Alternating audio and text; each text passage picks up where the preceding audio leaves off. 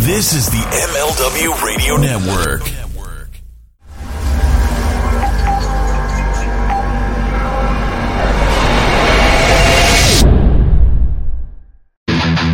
Time to start your day the right way with front row material.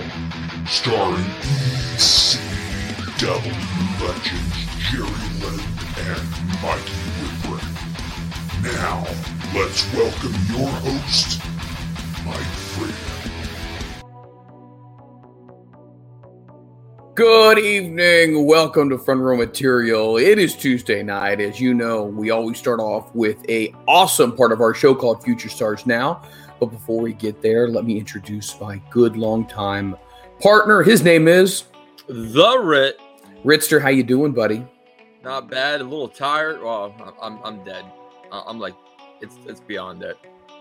These past 24 hours of my life, I cannot wait to hit the old bed ski. Well, you got to be happy though, right? You tell everybody what you told me before, what the last 24 hours of your life has looked like, and why it has all been worth it. Oh man, 24 hours. I went up to Boston, watched me some Sox, which I've got my iPad right now, watching the game 4 right now.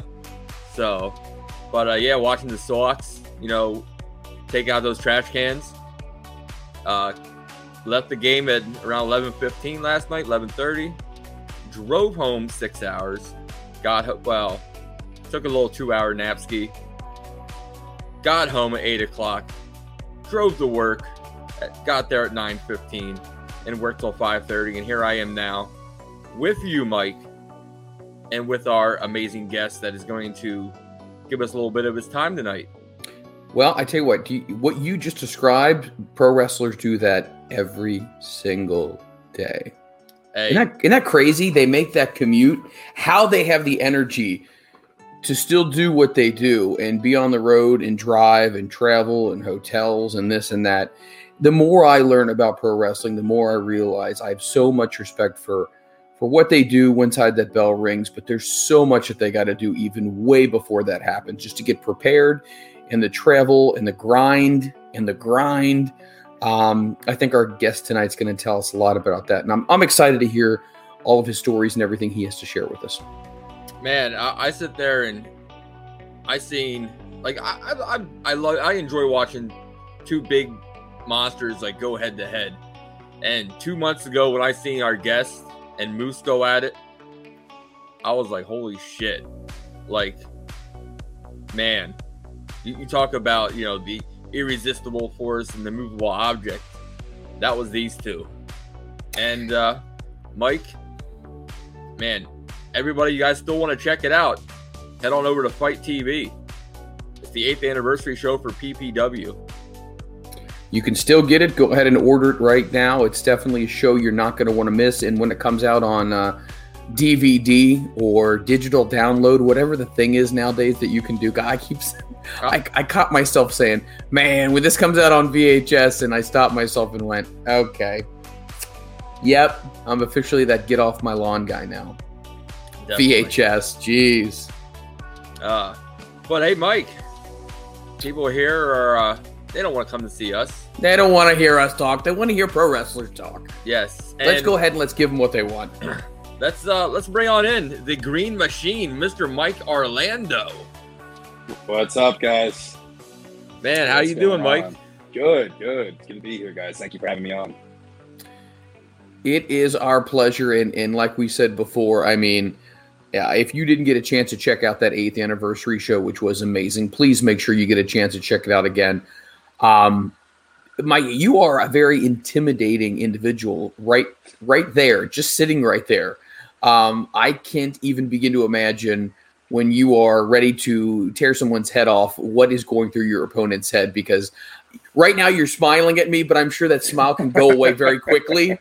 And as Negan would say on Walking Dead, it's pee-pee pants time. I mean, yeah, I've been told my whole life I have a constant, face, where everybody kind of assumes the worst. But like, if you ever talk to me, I'm the most laid back, calm, cool, collected person. it's the opposite of how I mean, I don't get me wrong. If something goes out, it's different. But as a person myself, I think I'm super approachable.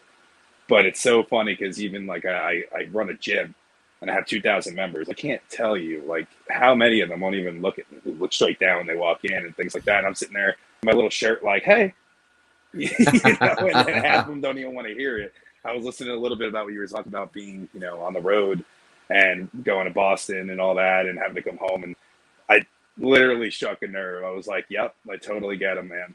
It's my constant life. And it's weird because it's different now because of everything with the pandemic. But now having a two full-time jobs, I guess you could say, and then wrestling on top of it, it's, wow. You know, so when you said that, I was like, yep, I totally feel him. I literally just walked out of one place, gave my students a little sheet out there so they have a practice schedule and what they should be doing in the time that we're doing this, and then just sat down for the first time probably all day. And it's just, yeah, so I feel you. It's pretty good to be back, I guess you could say.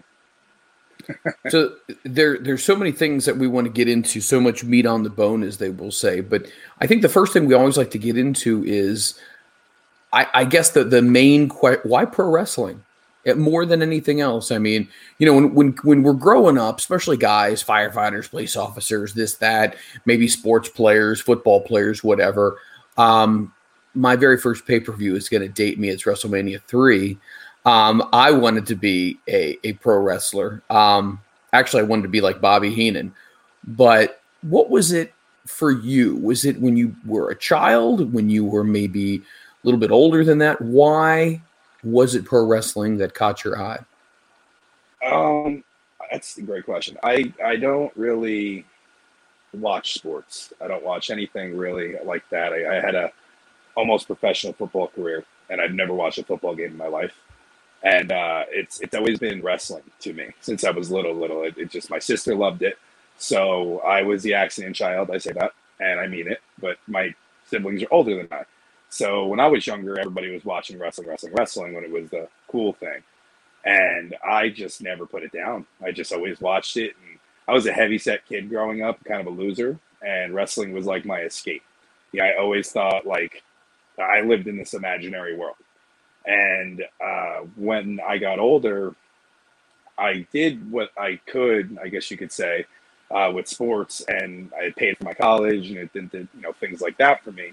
But I never had the passion like I did with wrestling. And it's just what you were saying about WrestleMania 3. I guess I just turned 30. So, I mean, I'm dating myself like a little bit when I talk about this stuff. But it was mostly when Cactus Jack came back. And I didn't know who Cactus Jack was. This was in the 90s, like when the Hell in the Cell time was going on. And I knew nothing of who he was until he came out. And I was like, I know him. Like, that's Mankind. And it all started making sense. And I started going to school with, like, different personalities. And I was probably the weird kid. I would go in there and be like, oh, today I'm Mike, tomorrow I'm this guy, the next day I'm this guy. And I literally would do it. And they would, you know, call my house and tell my mom, like, is he good? What's going on? But I would play all these little characters perfect.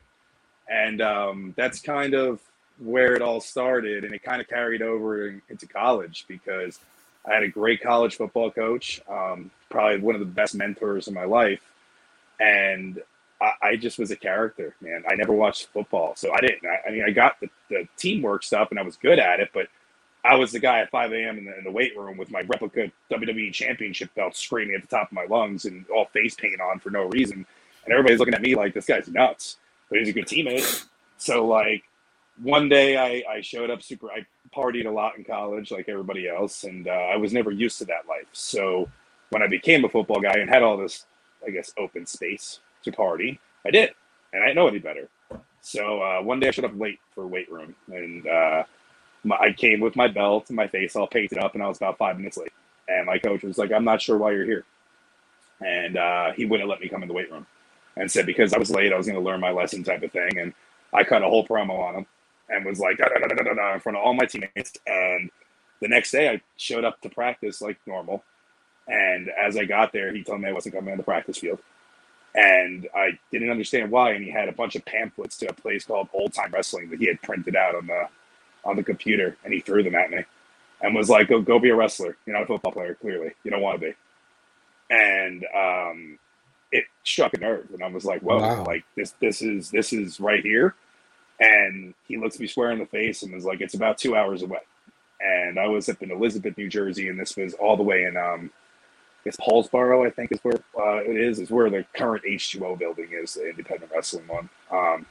But I'm going to show you was my idea, and I'm going to go to wrestling. And then I drove the 2 hours, left football practice, and got to old-time wrestling, where I didn't know at the time Jim Molyneux, former ECW referee, which is why I laughed when I saw this, and Ed, I guess Atlas, I don't remember his name. He's a nut job from Canada. I love him to death, but I don't know where he is anymore or anything about it, but he was Jim's partner for old-time wrestling at the time.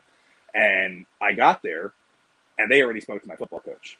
And they were like, okay, yeah, he called, and you're not even stepping foot in this ring until you learn discipline, until you do this, until you do that. And my football coach was basically helped paying and funding my wrestling school as long as I showed up to practice on time and did the stuff I was supposed to do at football. Wow. So if I wanted my dream to come true, I had to play football, was kind of the deal. So I would go wake up at 5 a.m. for our practice in the morning, go to class all day, football around 3 o'clock to about 8 o'clock, about 7 o'clock, go sit in the car for 2 hours immediately from football, get to wrestling training around 9:30 and stay till about 1. And then get back around 3 a.m., sleep for about 2 hours, and go to football practice every single day. So if I didn't get a kick in the ass then, like that was what really kind of made me a pro wrestler. And that's why pro wrestling, because I had to do something I didn't want to do, which I did, and I guess as I look back on it. But at the time, I didn't want to be a football player or any of that. I just wanted to be a pro wrestler once I had tasted it. But in order to fund it and everything, I had to play football. So it was a fun little start, but that's the only reason I know pro wrestling. I could never go play football again. I tried out with the XFL. I could never do it again. I found my niche, and like this is what I'm sticking with, no matter what happens. I mean, at this point. Well, Mike, I'm going to have to give you props. One day of that happened in my 24 hours was your every day. I couldn't do it. Like it was kind of a competition with myself. He didn't think I could do it either, and that was like, okay, I'm gonna show this guy why I wear makeup in the weight room and run around with a championship belt. Like I really am this guy. So it was that's where the green machine came from. I wore green on the football field, and everybody wore blue. And my coach used to always ask me why I wear green, and then my answer was because when I go to these parties, nobody knows what we look like under our helmets and our pads, but when I say the crazy guy that was wearing all green, everybody knows who I was. Mm-hmm. And he would always be like, oh, dude, green machine, green machine, green machine. And finally it just stuck. And everybody was calling me green machine. And that's where that comes from. So Mike, what was your first taste or first bit of ECW? So I watched ECW for the first time ever and had no idea what I was watching because it was like 2 o'clock in the morning when it would come on. And I was watching, I think it was Adult Swim. It was like Space Ghost or something like that. And I had to be maybe 7 or 8 years old, and something scary happened. I don't remember what it was, but it scared me to death. And I remember changing the channels. Like, I don't want to watch this anymore at 2 o'clock in the morning. And I just stumbled upon ECW. And specifically, the event that was going on was basically right after the mass transit incident. Oh, jeez. Yeah. And I remember watching this and knowing wrestling was fake as a kid. And they didn't show anything at this point, but they were talking about everything. And the internet really wasn't a thing, but we had a computer in the house. You know, don't pick up the phone because we're going to lose internet connection type of thing. So I remember hearing them talk about it, apologizing for it. I remember they brought it up after very briefly. And I went online, I went in the computer room, turned on the computer, and Googled what happened. And it wasn't like YouTube was just like a pop-up thing where I could see a video of it. It was like, okay, Napster, download the link. So I had to like download it, and I remember like waiting all night. And I fell asleep, woke up for school. And then as I woke up, it was done. And right before I went to school, I watched it and was like, you know what I mean? And then like kind of didn't know what to think, but at the same time, I was like, it's scripted. This is all scripted. And I loved ECW because it was just, I knew at 2 o'clock in the morning I was going to see something crazy. And it was like worth staying up for because I knew my parents weren't going to bother me. So if there was someone naked on there that I was going to get away with watching it. Like it was such cool little like little things as a kid you never knew what to expect. And that was my first taste, was watching the mass transit incident. Like, I remember I watched a little bit of the show that night, but I was so concerned about what they were talking about that I had to find out what happened during that. And then I just fluently just started watching ECW left and right and became a huge Taz fan. And that's part of, like, half my arsenal comes from Taz. He was just an awesome grappler that just kind of threw everybody around for the size he was. And he was small doing it, so if a big guy does it, it's even bigger. And I don't mean that by small by any means. I'm saying considered to the stars he was at, around at the time. Right. But, that was my first taste, was mass transit. And then I watched everything up until the closing. And I remember Kurt Angle showing up and that whole thing happening. And I thought that was the coolest thing in the world, having no idea who Kurt Angle was, other than the fact that these were reruns half the time. And I was watching Kurt Angle on WWE and was like, oh, he was there. And then Nunzio debuted in WWE. And all of a sudden I'm like, oh, he's on that ECW show. And then as you get older, you start realizing how pro wrestling really goes. And it's cool to kind of see that happening again with pro wrestling. I'm trying to think about the whole Eric Kulas situation. You had Devon Dudley, and he was supposed to be teaming up with, I want to say it was, was it Balls Mahoney? But Balls wasn't able to be there. Yes. So Devon teamed up with Mass Transit, and they went against New Jack, and I don't want to say it wasn't Mustafa, but maybe it was Mustafa. Wow, I'm blanking here. Oh, okay. Hold on a second. I'm being corrected. It was one of the Rottens who couldn't make it. Sorry about that. Yes. It was Axel Rotten. And then they never, I believe they never found out Eric's age. He just said he was trained and a pro wrestler, and they just kind of took him on at the time. But they did issue an apology for it afterwards. It was the most insincere apology in the world. But I remember that was what drawed me in. I remember watching that, and I had to find out what happened. Phone conversations early on when I was talking with Mikey and Jerry, the founders of this program, we talked about how ECW was Fight Club before Fight Club was a thing, because it was basically this underground thing where it was pro wrestlers, but it was a lot of guys that you could see yourself in. Regular guys who would just get in there, and they made it so believable with that grungy feel to it that you literally thought you were watching a fight. I mean, there was weapons used. It wasn't your typical, steel chair or something like that. It was anything. I mean, there was toasters and there was VCRs and and it was all this crazy stuff. And I think that's what made it so appealing, was because it literally was like two guys brawling, grabbing anything they could, frying pans. People were knocked out unconscious literally at points of times. Sabu's body was completely destroyed and torn apart. He tapes up. He keeps going. It was just incredible. But so ECW really was something that appealed to you, and Taz was somebody who you really liked and you enjoyed watching. Was there anybody else additionally in ECW that caught your eye? Rob Van Dam. I mean, I literally, I still to this day, I mean, that's my favorite wrestler probably to this day. I'm still challenging him left and right on Twitter, even though he doesn't even answer me, trying to get a match going. We were going to have one right around the Impact one night stand things they were doing back in PPW, actually. And I blew my knee out right before that was all about to go down. And even tried to get back as fast as possible to try to do it within 4 months. And I was nowhere near where I was supposed to, and I ended up wrestling Michael Elgin for the one night stand thing they do, or one night only, excuse me. And I am happy I didn't wrestle RVD in that match, because I could barely get up the steps into the ring, let alone wrestle a match. If Elgin wasn't so strong and could just throw me around the way he did, that was all him. I couldn't even remotely jump anything. And if I would have had to wrestle RVD, he probably would have knocked my teeth out. So it's kind of a good thing, but that was my everything. Frog splash in the bed, to my haircut my whole life, to just always following, I guess, the motto. And that's just kind of how I am as a person. That's why I started. I was saying I was laid back. It's just there's no one more laid back than him. Were you surprised, getting back to the story about your high school coach, were you surprised that he embraced your desire for pro wrestling? Because I think in most cases, if somebody's not showing that they're, or showing some interest in other things, they may just say, you know what, this ain't for you, you're done or whatever. But the fact that he embraced it, and the fact that he supported it, and the fact that he did those steps to help you make those first connections, that had to also be really, really cool that you got that feeling of support from him. Yeah.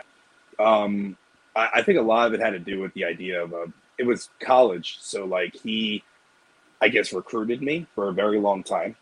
We had a personal connection. I had chosen a lot of better schools on paper to be with him. And it just, he took care of me before I even got there. I mean, he would send me T-shirts, things like that. It wasn't to sell me. It was just because he knew I had interest. So he paid attention to my interest for about 2 years before recruiting started. And I think a lot of it had to do with the fact that I was about 6'4", probably about 315 pounds. And I was fast, I could move, and I was just reckless, I guess. And he loved that. And I knew that he knew I was committed, and I loved what I did as far as wrestling goes. And I think he wanted to get that same energy out of me for football. He didn't want to give up on me. So I think what he did was kind of threw me a bone and was like, let me give him this because he'll give me X, Y, Z in return. And I did. I mean, I once he did that, I mean, I turned to this man for everything, advice, relationship advice when I was going through issues. And he and I had still do to this day, a good connection. And I just think that it helped me as a person grow, because there's no world that you're about to be a pro football player and you're like to your parents, no, I'm not going to do it. I'm going to stick to wrestling. And they're like, oh, you're wrestling in front of 15 people in a warehouse. What do you mean you're stick to wrestling? Go play professional football and make a living. And nope, I think I'm going to stick to wrestling. So obviously my parents were very successful people, were very against me doing it. And to this day, I mean, they're very supportive now. Completely different people. But back then, I was a college student. I was trying to graduate, and I had credits to a million different degrees, but not one degree set in stone, because I didn't care about school. I just cared about the football part. So I was taking art classes for criminal justice, and they're like, what the hell are you taking art for? And eventually it kind of all came to, and I had to go to 2 separate degrees. But I think my parents realized, like, okay, he's all over the place. He needs this football thing to make some money in his life. I stuck with wrestling, and I did it my way, and I did it a very different way. But now, to this day, my parents are very happy that I did it my own way, because I'm just turned 30. I have my own house that I own in Florida. I have a wrestling school. I did something right. And I think now, at least after the injuries, I had my first injury, and my parents were like, okay, you're done, right? And no. So I came back, and then after about 7 months, the other knee happened, and they were like, okay, we're done, right? And I'm, nope. And I think now they just realize, after seeing me in a wheelchair for 2 years, if I'm going to get up and go do it again, well, you might as well support him at this point, because clearly he's not going to change his mind. And it helped me better my relationship with them. And I thank my coach for that a lot, because he gave me the confidence to try something different. I knew no better at the time. I would never have found a wrestling school or anything like that on my own, because I guess I was too in the moment to engulf with the whole college football player life and enjoying all the time out and everything. And he had to come knock on my door half the time to wake me up for practice in the morning. So I had it easy, until I kind of had a chance to step out of that circle. So if it wasn't for him, I definitely wouldn't be where I'm at right now. Well, Mike, a man of your size and strength, I'm kind of curious. You have to be on the line. I'm guessing offensive line? Yep, I was an offensive guard and tackle. Okay. Yep. Yeah, that was 315 in my senior year. Yeah, 315 pounds pulling guard. Hey, next time I'm at PPW, I might have my son get some advice from you. He's he's a football player. First year, he's 11 years old, 5'5". You seen him at the shows, 5'5", 210. Yeah. First year playing football, and he's just the coach loves it. He's just like just knock him over.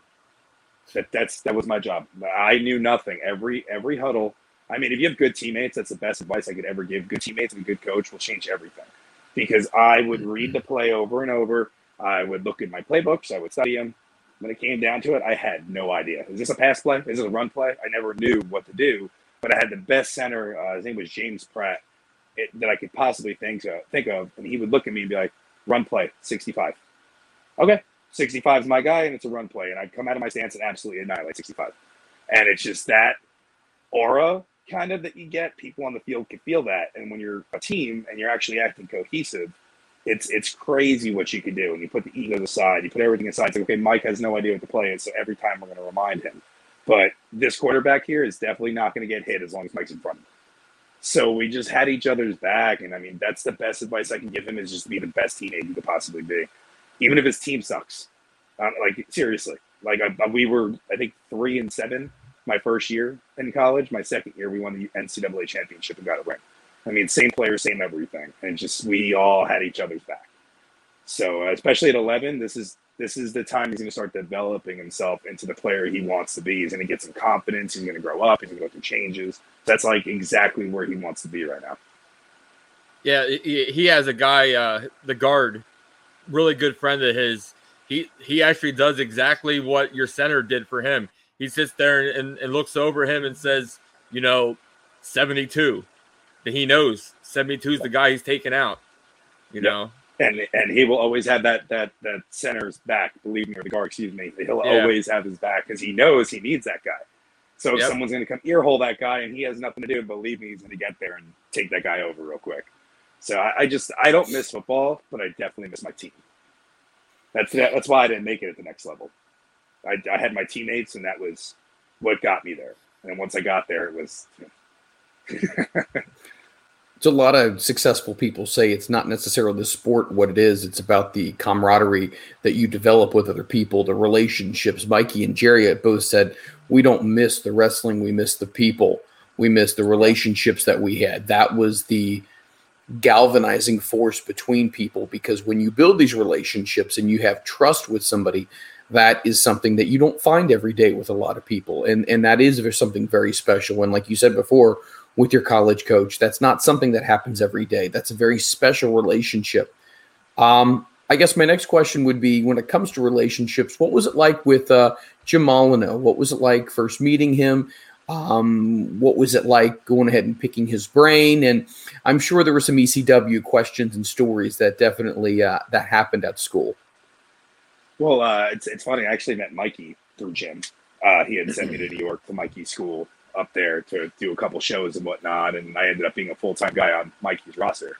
And so that right there should tell you the kind of stuff that I know and heard and everything. And it's just, now I'm from a privileged area of New Jersey. My family was always poor, but we were in a privileged area, so I'm not used to hearing crazy things, So joining wrestling, I was exposed to the craziest of things. And it's just walking into this warehouse, and after looking at the pamphlets, I don't know what I'm going to be facing, what I'm going to see. So I'm expecting, I don't know indie wrestling at this time. I don't really know much about it. I'm expecting an arena type thing, and I'm going to be training in an arena. So I walk in, and it was a warehouse, just a warehouse, lights barely on, leaking ceiling. And the stage was a piece of wood with a curtain over it. And he had the heels and the baby faces not even anywhere near each other. Couldn't talk before matches or anything like that. Very old school.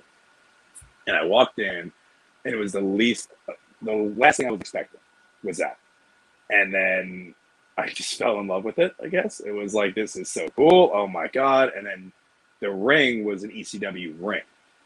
So Jim was like, oh, this is one of the ECW rings. And at this point, I'm still a mark. I'm like, oh, my God. Rolled in the ring, throwing myself all over the ropes, trying to feel the turnbuckles for the first time. Jim was very patient with me because I was a very gifted athlete. So instantly I picked it up pretty quick. And by week 4, thought I knew it all. So I remember one time I did a leapfrog in my first match, and I was told not to do anything like that. And I did it. And I remember just the kind of old school aura that was backstage afterwards. I would never do it again because it was just that I think these guys are going to beat the hell out of me, everybody in the locker room right now. I think they're all about to just team up and beat the shit out of me. And I meant it. I really thought, in my head, it's who am I to go do that? Who am I to go do this? And then I started getting wrestling. Jim's best quality was he would give you advice, but he would never make you do it. It was I would do this. Okay.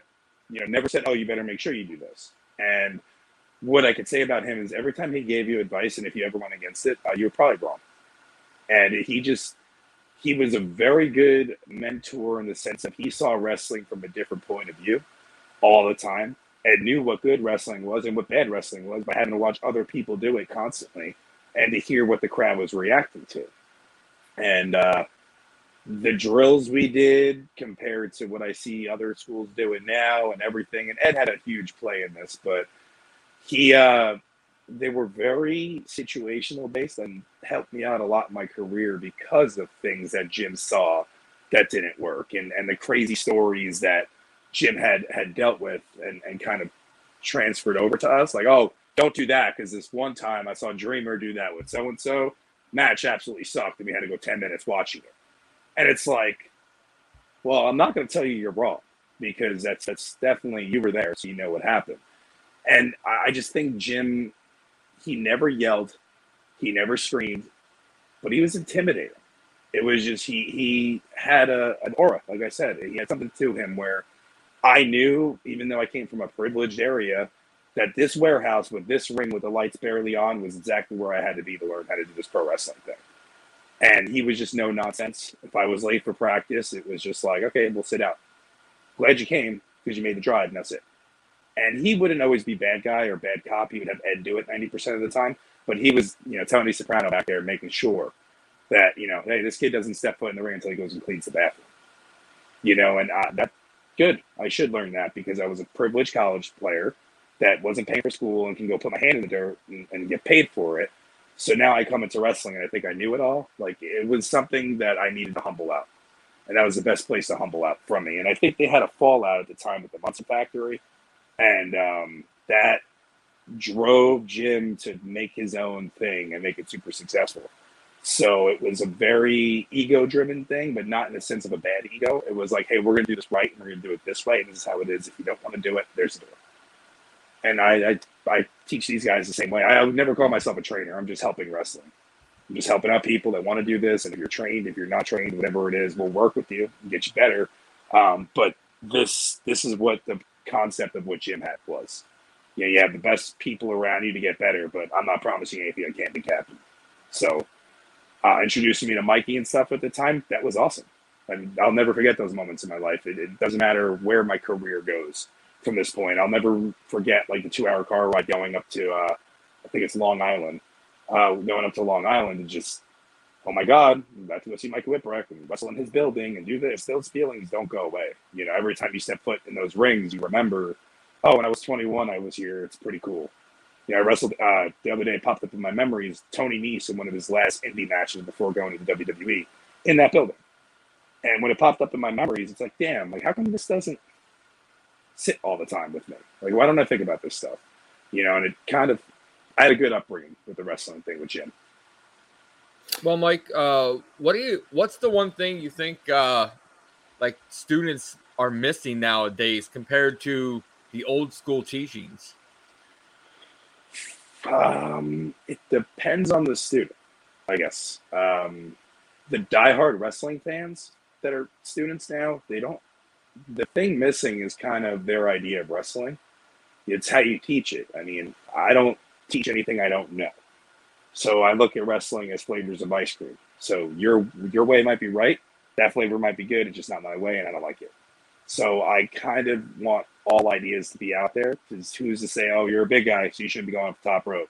Then you watch Brian Cage doing a shooting star press on AEW, and you're like, as you're sitting in a warehouse and trying to teach people wrestling. So it's like you can't act like you know it all. And I think that a lot of wrestlers, the best ones are the ones that almost know nothing. They come in with a total blank slate and they know nothing about what they should be doing. And you kind of just teach them certain ways and see what works, rather than a lot of the fans that become wrestlers and they have this idea of what they want to be. And then you look at them and you're like, oh, well, you're not that. So I think the biggest thing of wrestling is kind of the knowledge now. The knowledge of what the current product is and what's going on. It may not be the way 10 years ago when you were a kid. That image that you're trying to portray may not work anymore. So I think that's the biggest thing. Plus, spade's a spade. No one goes to the gym anymore. I mean, you got to get these wrestlers in better shape. And it's not to say bigger wrestlers aren't okay. I mean, that's fine. but like your overall health matters by going to the gym, and it reflects in your body. I mean, you can all tell the wrestlers that work out and the ones that don't. So how, as a wrestler, can I trust you not to drop me on my head if you don't even go to the gym to lift up weight equivalent to what I weigh? So flavors of ice cream is the problem, and also the ethics of work. Mike, do you feel like, in your opinion, that people nowadays, and once again, you can't paint with a broad brush. Sometimes people want to get into wrestling for the wrong reasons, and they want to get into it because they either a good-looking guy or a really good-looking girl, and they see the opportunity to get in, and they see an opportunity to make a name for themselves. But what they don't understand is everything that happens in between that. You know, a pretty face and a pretty body can get you so far. But like you were talking about before, if you don't have the fundamentals, if you don't have the tutelage and you know what to do and how to take care of each other and how to hone your craft, a look will only get you so far. Yeah, agreed. Yeah, getting into it for outside reasons. I mean, but the problem with that is it does work for some people. You know, it does actually work in some cases, but then if you're following that route, I feel there's no guarantee with this stuff. You know, so to kind of depend on just one thing, you're really not broadening your horizons enough. You know, and Mike, you made a joke. He said that he's made a lot of money not working out. And again, exceptions to the rule. Like, it's 100% true.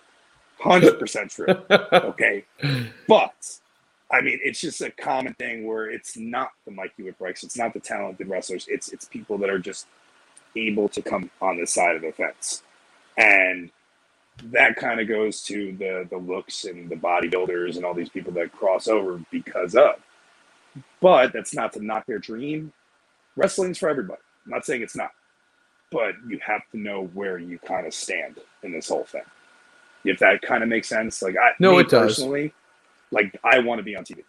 So to be the big fish in the little pond, I'm not that I'm not enjoying this. This isn't where I want to be. So I practice exactly how I want to be there. So I go to the gym. I do all the things it says on paper to do because that's my end goal. But that's not to say on indie wrestling, if you're somebody that just enjoys doing this, that's you could still have your break and just be having fun at the same time. So I don't want to knock people, but those people going in for the looks and everything like that, they don't know a quarter of what goes into this. So they usually weed themselves out pretty quick. Was there anybody during your training with Jim or even people that you met early on in your career that you realized just by talking to them for 5 minutes, man, they want it. Man, they are focused. They are driven. And now, you know, you can see that it really has paid off. Anybody, in your opinion, that you got to know early on that you thought had the it factor definitely did? Yeah, I make the joke about it all the time, but the little Not Your Brother character I ran for a while was based off of 90% of my friends being on TV now. And it's not a knock. I'm not mad or anything. It was just what I was rocking with and going with at the time, you know. But yeah, that class of people that I kind of surrounded myself with from about 2010 I started, 2010 till seeing now, I mean, 90% of them are either on WWE or AEW now. And it's a cool feeling because when you know, you know. And like Sonny Kiss, one of my absolute best friends. And we all knew, everybody knew from day one, like, oh, he's going to be great. He's going to do something awesome. And it's encouraging to see my friends in those positions now because it makes me get up from the wheelchair and actually keep working so I can get right next to them, if that makes sense. But like Sonny Kiss, Cody Vance, Preston Vance now of the Dark Order, Joey Janela, just all Matt Riddle. Matt Riddle started with the Monster Factory. I mean, from day one we got to see him go, and you know, I wasn't with the factory at the time, but he was in my circle of friends all over New Jersey, and then eventually we started doing the indies and stuff in New York together. And you always knew when he was with Evolve and I had my little run with them, you always knew Matt Riddle was a star. It was just a matter of time of when he would get his chance. And I'm hanging on that thought. I mean, I'm in the same boat. I'm just waiting for the when moment.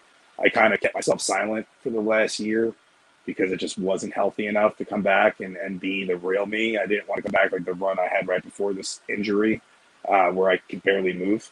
So I ghosted myself and wrestled very sporadically and safely until I knew it was time to actually pull the trigger again.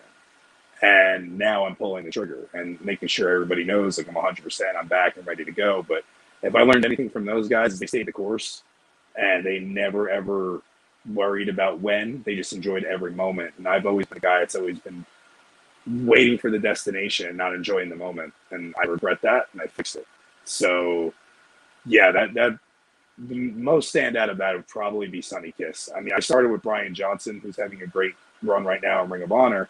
But he was our trainer at the time. So to start under a trainer, you think this guy's the best anyway. You know, so it's cool to see everybody I kind of surrounded myself with getting to the next level right now.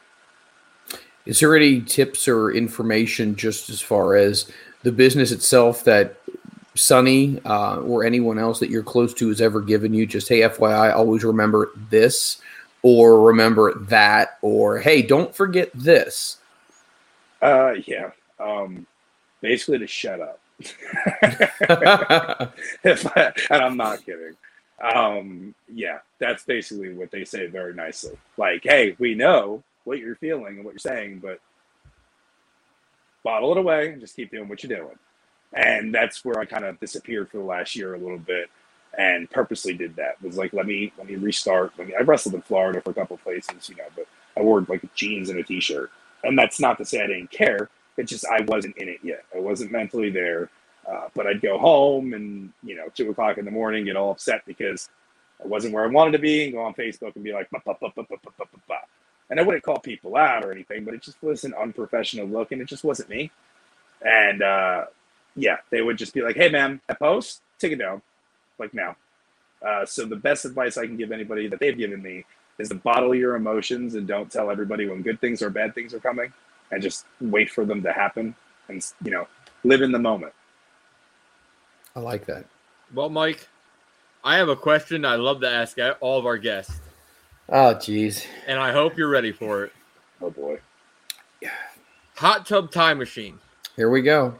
You can go back into time to any match in wrestling history. Take somebody out of the match, and you, Mike Orlando, are going in the match. What match is it and why?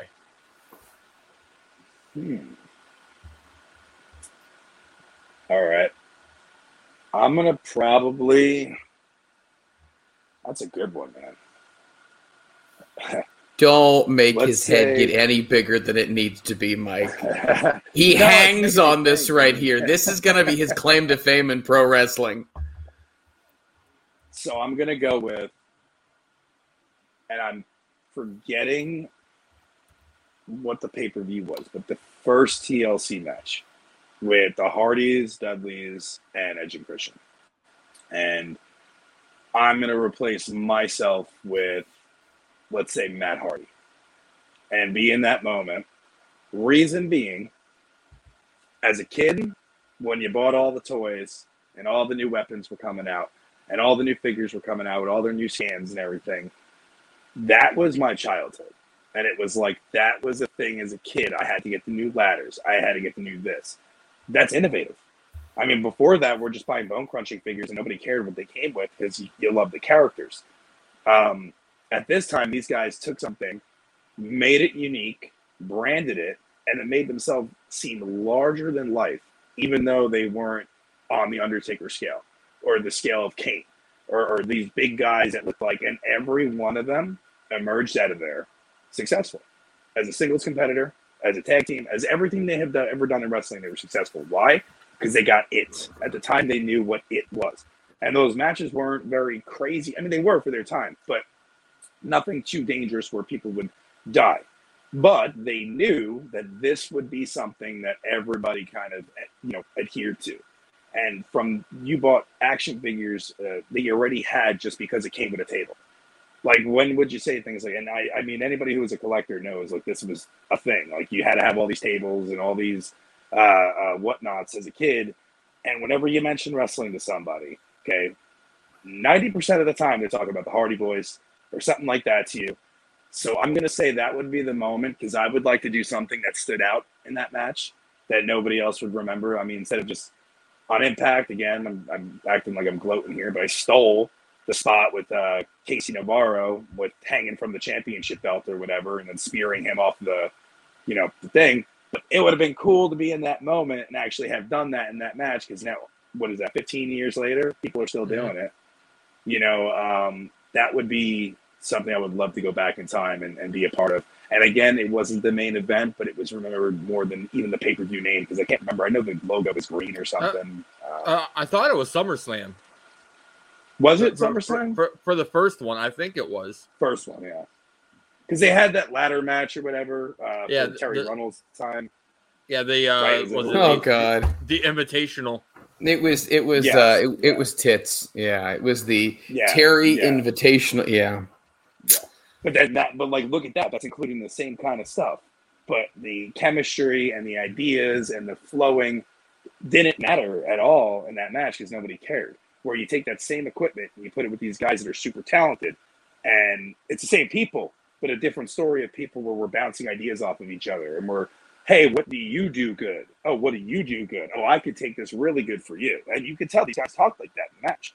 Like Bubba Ray Dudley's Bubba Bomb is just a sit out. Okay, but these guys were taking it and flipping upside down. And you're like, oh, I would never take that move.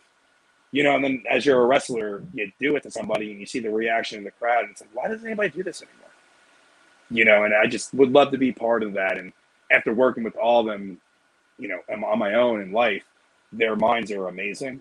And it really would have been cool to be part of that flourishing topic at the time, which was TLC. Man, there's so much more meat on the bone, so much more that we would love to get into with you. But I know we are pushed against the clock right now. Mike, is there any chance you would definitely take us up on the offer and come back and share more experiences and stories with us? Absolutely. I know my fiance, who's known my wife in a week, Allie Rex, really wanted to get on this as well.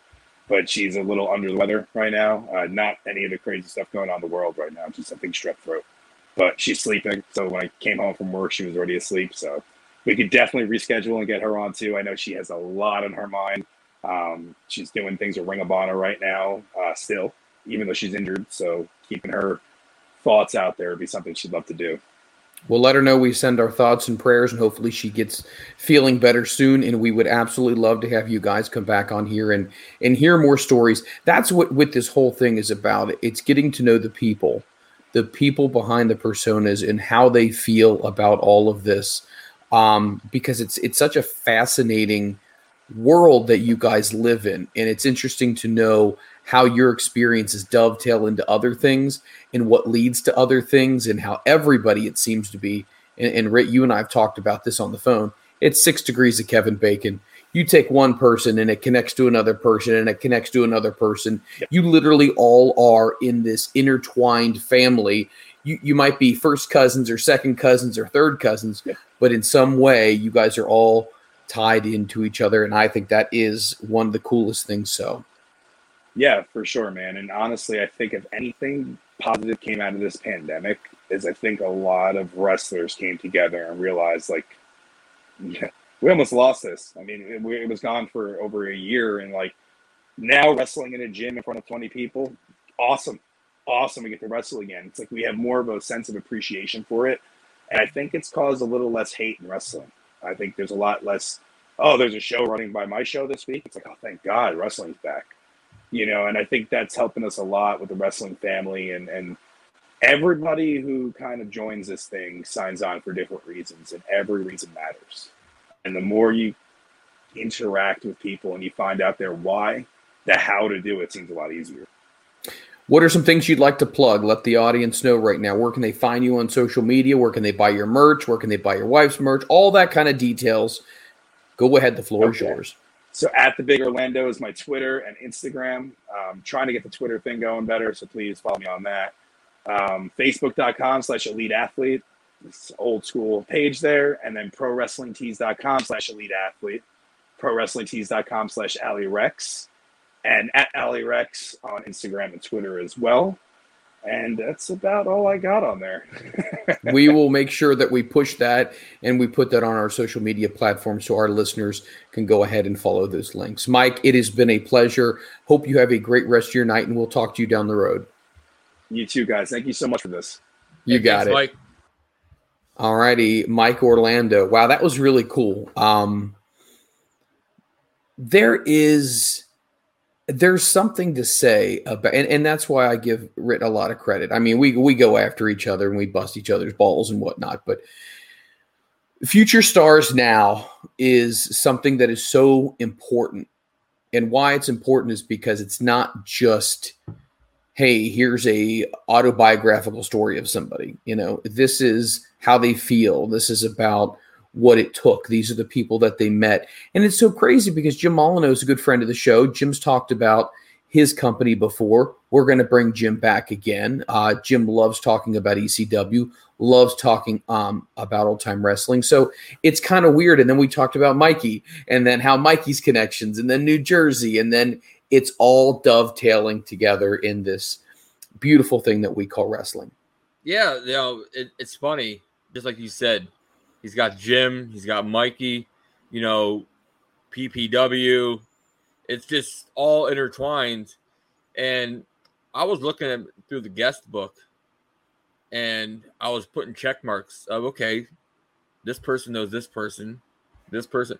And I honestly do not think that there is one person that we have interviewed on Future Stars Now that isn't connected some way with someone else. Yeah. Yeah. So. And it's funny when you said PPW, because, you know, what came to my mind when you were saying that, it's a little bit of the PP poo poo honk honk. This is our weekly shout out to Officer Erica. Yeah, well, you've been hanging around Boston too much. You start getting this accent going. They're up 2-1 right now. I saw that look on your face. You're checking over at the iPad, and you're like, exactly. Yes. 2-run shot by Xander Bogaerts. You know, you gotta pay attention. You do.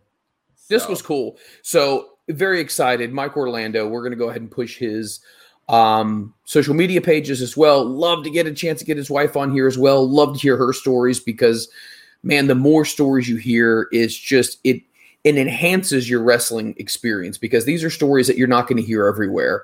And the only place you're going to hear them is right here. Exactly. On Front Row Material or Future Stars Now. You know what? This right here, I can't even. No, it's this way. You're right the first time. This is the future CT, if you know what I'm saying. If you can read between the lines, this is what the future of CT is going to be. And you know what? We got more people in the Rolodex. Things are going to continue to be fun. So we are going to step out for a break. And we're going to play a touching commercial. Yes, we are. It is for one of our guests for next week. I'm excited for him. This is going to be good.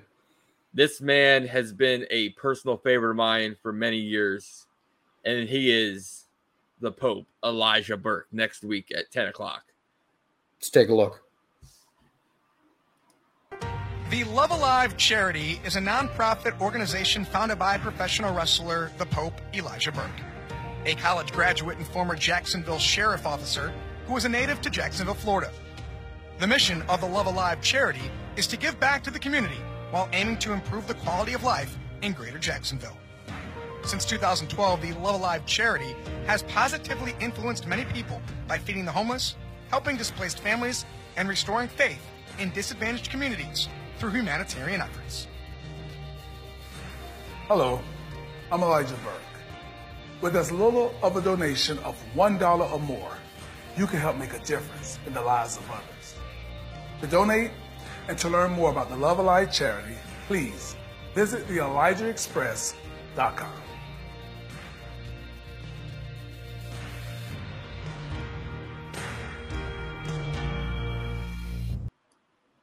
if you have an opportunity to donate, I highly recommend it, guys. This is a wonderful charity. Elijah has really dedicated a good portion of his life to making sure that he can help benefit and make life better for other people. So if you get a chance, please, by all means, check out the link below. And he's going to definitely talk about this more next week. But I think it's awesome. There's some things we know about Elijah that we didn't know before. And what were some of those things, Ritzter? I didn't know he was a county sheriff at one point of his life. You know, that there is something that I would love to sit there and talk to him about. Of course, his professional wrestling career, but just I would love to know what got him to go out there and, you know, help everybody. Like, was it something happened in his life? You know, it's something that you don't see every day, that someone's just willing to go out there and wanting to help everybody that they possibly can. And it takes a certain type of person to be the one to do that. Yeah, I mean, to start a charity or a foundation or something like that, in a lot of cases, some of the people that I've known have had things that have happened to them in their life. And they've said, you know what, I don't want anyone else to have to go through something like this. So I want to make sure that I can help them prevent some of the pitfalls that I happen to go through. And I think it's a very selfless type of thing. And I think it's great.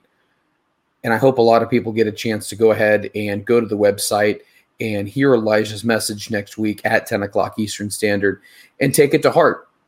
Because, you know, enjoying and appreciating who the Pope is as a professional wrestler is huge. But I think when you realize everything that Elijah Burke, the human being, is going to take your fanhood to the very next level. Yeah, if you go back into the archives, you know, go on Spotify, go on iTunes, heck, head on over to our YouTube channel and go back into listen to some of these. It's not like we just talk wrestling. Just to name a few that, you know, kind of were like, wow, C.W. Anderson. You know, that interview there, that went to a different level. Ruby Reyes was another one. Like, wow. And I'm sure next week when we sit down with the Pope, it's going to be the same type of interview. No, I agree completely. It's weird though, Ritt. Like, it's like you talk to somebody, whether it's pro wrestling or, you know, Major League Baseball or whatever. Do you ever find that it kind of starts out, you know, you're kind of a homer for them for what they're known for, but then all of a sudden the conversation does take that turn where all of a sudden you start to get to know things and you become invested in them as the person. And it's, I don't know, I've done that with a lot of people that I've gotten to know. And I mentioned this before when I got a chance to spend time with Abyss. We talked wrestling, but man, there were so many other things that he was interested in talking about. He cares so much about children, and he cares about his family and his wife, and so many different things. His friends mean the world to him. And it's like, wow, you know, we started having conversations about things that had nothing to do with wrestling, but it got you to appreciate the person even more. Exactly. For me, I've got to sit there and say it's Jerry Lynn. You know, I just knowing his body of work and then actually getting to sit down, drink a couple beers with him, talk to him. You know, I enjoy the, you know, texting him, hey, Jerry, how are you? You know, how's Pam? How the kid? You know, blah, blah, blah. And then on the way to the airport, I've got 3-4 minutes. I enjoy that stuff, you know, where it's just, hey, chit-chatting real quick, you know, getting to, hey, how's it going? You know, you guys are doing a good job. I appreciate it. You know, that stuff there means the world to me. You know, hearing that from Jerry, hearing that from Mikey, you know, Mr. Humble Ass himself, Mikey Whipwreck. So, and heck, I cannot wait. Not this week, not next week, but 2 weeks from now, the 3rd anniversary show. Can you believe this shit show's been going on almost for 3 years now, folks? Hey, 3 years.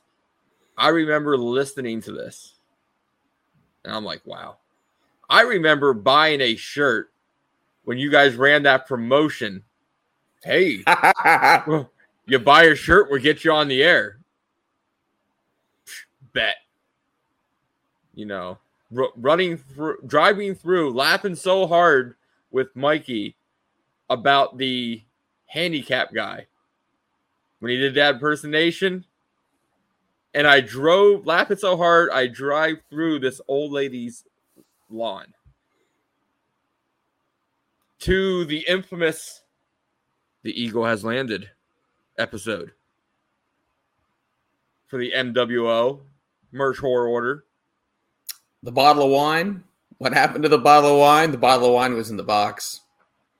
To you sitting there and asking me to be a part of this. 3 years. It's a long time. Hey, who can forget about old Camel Toe? Can't do that. Can't do that at all. Can't forget about that. Oh, my gosh. I mean, we've talked about the I'm Too Sexy thing, but Mikey was doing that stuff for Jerry and I off the air and on the air way before he actually cut that song. I mean, he was doing impersonations and all of that kind of stuff. He was telling us stories about ECW way before we finally ended up sharing them on the air. Good times. It's hard to believe that 3 years has already happened. And I know that, the path of the show has changed a little bit. I know the guys are busy doing some things, but the essence of what this is all about, it's about community. It's about telling stories. It's about continuing to relive what ECW is and sharing the enjoyment of wrestling with everybody. Hey, so I'm trying my hardest to make sure Jerry and Mikey are on for the third anniversary show. Hey, I can't be the only original here. I can't be. These two schmoes better. I tell you what, they better extend their bedtime and they better get their asses on here. Hey, I'm doing everything I can, trying to get some special challenges to take place. We'll get there. But speaking of getting there, we sit there and do it for these fans. We do. We do it for everybody who tunes in each week and listens. Thank you so much. We have 210 followers on our Twitch channel. We would have never imagined that many people would want to get notified and follow us whenever we go on the air. So thank you so very much. Please let other wrestling fans know that if you are interested in listening to just a fun show, we do this thing once a week. It's only for a couple of hours. Put us on in the background, or you can go ahead and download us each and every Friday, wherever you find your major podcasts. We appreciate it. Hit us with some feedback as well. If there's a wrestler that you would like to have on the show, male or female or whatever, let us know. Hit us up, managers, valets, whatever it may be. We would be more than happy to do our best to reach out to them and see if they have any interest in telling some of their stories on our show. Yeah, on Twitter, I got people sending me DMs. Hey, can you contact such and such? Hey, I sit there and throw them a DM, throw them an email. What is slide into the DMs mean? So here I am trying to, I'm teaching today, right, Ritt? And someone's like, hey, he's trying to slide into my DMs.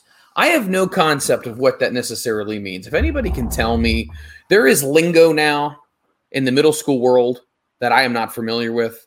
So if anybody can tell me, is that a euphemism or is that literally just someone's trying to hit me up? I thought I was out of here. No, that's sliding into your direct message. That's a one-on-one conversation. Got it. So, yeah. But hey, enough about you and me. Let's get these band of misfits in here. Let's first go ahead and start off with a man who, I tell you what, Duck Dynasty would be lucky if they could have this man. He's not only talented with the wood, but he's talented with the ducks. Whoa. Speaking of ducks, did you see that stuff? I saw that picture. That picture looked like literally it was that was awesome. That picture should be blown up and hung over a fireplace or a mantle. Had the face paint on, which once again, I don't know none of the terminology when it comes to this, but it just looked really, really good. And happy for him. That was his Barry Windham Stalker face paint. Oh, is that what that was? He's going as Stalker for Halloween. Nice. I like that. I would have thought that his fellow Canadian counterpart would probably go as the Stalker. But maybe not. Maybe I'm wrong. Let's bring him in. We affectionately refer to him as the Ass Man. To everyone else, he's just called the Butt. What's going on, man? This is it, gentlemen. Another day hanging out with you guys. Been looking forward to it all day. Oh, wow. Life is good. Your life is pretty boring. I was about to say this all day. I've been looking forward to hanging out with Freland. See, look at that. Me and the Ritt had a conversation, and, well, he's a dickhead. What? You know what? Hey, you know what I like about the – call him as he sees him right there. I tell you what. Mr. Reese Cup himself. Look at him. He can't get off his phone. No, He's got his little phone. Got a little iPad set up watching his little baseball team right there. You know what I'm really intrigued about? That's a sweet looking T-shirt. Go ahead and do the old Pincharuski right there so we can see that. That is cool. Is that the who do we got there? Jay White. Oh. We're not talking about you. We're not talking about this shirt. Ritt, fuck off. Nobody yeah. What who is that, by the way? I don't know. That's a sweet It was shirt. from Pro Wrestling Tees, that mystery bag for $12. Like, I'll give it a go. That is a sweet logo. Yeah, I thought it was cool. Does it say who it is? Jay White. Oh, yeah, Switchblade Jay White. Yeah. Nice. I like that. That's a really cool shirt. Didn't cost you $70, did it? No, it's $12. Look at that. Shipping. I don't know what the shipping was. I don't remember. What do we got here? A cheap shirt? What do we got here? Yeah, cheaper than my fucking front row material shirt. Hey, charged me $75 for shipping. But that's a different story. But is that shirt from Front Row Material? How comfy is that shirt? It's about a 7 out of 10. I'm not gonna lie, it's comfy. Now my Front Row Material shirt is like a 74 out of 10. Wow. See, there you go. It is pretty good. It's a Boog's buddy to hook you guys up with those shirts. Does quality work. Indeed. Top notch. What is the name of that company again, Ritster? Oh my God! Don't do this to me. Good job. Come on, buddy. Let's give him a plug. Maverick Graphics. Maverick Graphics. Very cool. Is there a website that we could could go to? Go look him up on Facebook. He's on Facebook. That is true. He's on Facebook. He's on Facebook. I'm sure the man doesn't want me to put out his government digits out there. Okay, government fine. digits. Government digits. I've heard. Oh, geez, you're a mess. You got too much Reese running through your veins right now. Hey, got these rally cups from my boys from Section 10 podcast, Boston based. You're rally insane, cups, baby. Let's go to another man. He's a little crazy. He's a little wild. He may be just a little on the crazy edge, but you know what? We affectionately love him. He is Anton Heidneck. Anton, what's going on, buddy? It's good to see you. I'm drinking again. So I got a little more sleep this week. Tiny bit. I was gonna say last week you looked like and I'm gonna date myself, like I should donate money like for a Sally Struthers video or something like that. You just look like a wow child. I was up 23 hours Sunday into Monday and then 20 hours Tuesday. So yeah. So like I was a zombie. And I did 23 more hours on Saturday into Sunday or Friday, Saturday this last weekend too. You were on the Charlie Sheen diet. So Charlie Sheen. Everything's working out. Well, I'm glad to see that you're okay. And let's go ahead and let's bring in this guy. We haven't seen him in a while. You know what? Let's not do that. Let's leave him for the main event. Let's bring in John Nutsack. Let's bring on John Nutsack. There he is. What's going on, buddy? It's John Cutesack. Get it? Oh, John Cutesack. That's right. I'm sorry. Yep. I'm sorry. Stop shaking your head, Anton. Do what I want. I'll do what I want. How are you doing right there in the palatial garage that is in Canada?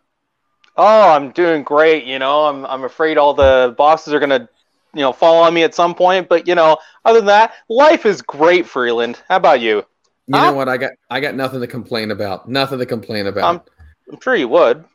I would. I normally do complain. But let's do the main event right here. We haven't seen this man in a long, long time. He is our resident professional wrestler, and I'm sure he's got a lot of things to tell us.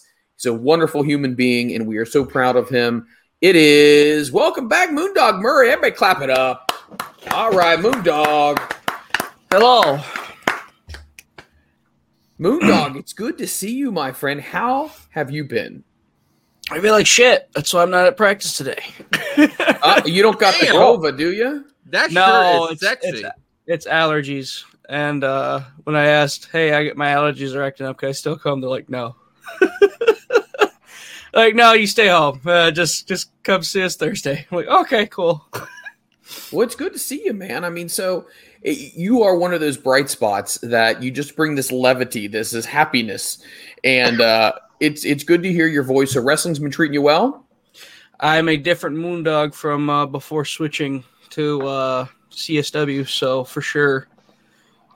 Well, I was talking to the Rittster, and we kind of have an idea here.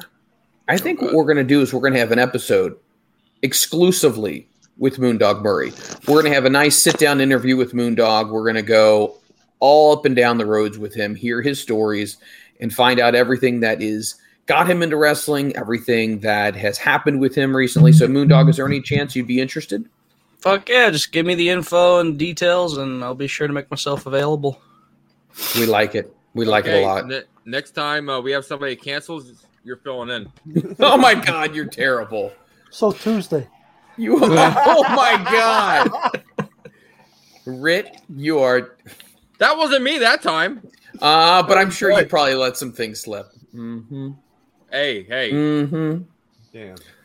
Good grief almighty. So we got our panel here. Let's go ahead and let's kind of jump right into it here. So many things I want to get to. I got a little bit of flavor for Liam. I got a little flavor for Anton. I got a little flavor for Mr. Butt. And then obviously I got some stuff for Moondog. Ritt, I had nothing left for you. So hey, I probably won't even be here the whole time. I figured not. Let's go ahead and let's start off with a conversation of something that I'm interested in knowing about. Maybe you are too. This is called Dicks. Roads to the Top with Cody and Brandy. Come on, we were going to have to do this. We're going to talk a little reality TV. Now, to start out with, I will tell you that I have watched numerous episodes of this. And I'm not typically, the Ms. and Mrs. I'm not into the Bellas or the Total Divas or anything to that nature. But I will say that I am very interested in this particular reality show, where obviously it follows Cody Rhodes and Brandy as they are Chief Brand Officer and one of the EVPs of AEW, what their life is like on the road, what it's like dealing with relationships with the wrestlers behind the scenes, and all that kind of good stuff. So we're first going to throw it. Don't even give me that gesture. You jerk off. Let me first throw it over to the ass man. Let me ask you this question. Did you ever get a chance to catch any of this yet? Have you seen any clips? What's your take? No, I have self-respect, so I will not be Oh my God. Crap. Wow. Sorry, Freland, but this reality TV, I don't care. I will not watch it. I will never watch it. After you sent out the topics, I looked it up a bit. It's not been well received by critics. Take that for what it's worth. A little bit that I have heard about it is Brandy doesn't come off great. People don't fancy her too much. I don't know how much that's from the show or what's going on. I'm not watching it. I don't care. I just don't. You're not going to be a weekly guy who tunes into it. Am I correct? I will be a never guy. You'll be a never guy. It's not my thing. Sorry. Oh my gosh. I'm not a reality TV person. That's fair enough, but I know a guy who is into reality TV, and that's John Nutsack. John, tell us right now. I mean, I know you've seen the show before. You and I have had conversations about this because you do think that Cody is a talented guy. So tell me a little bit about why you think Road to the Top is a good show.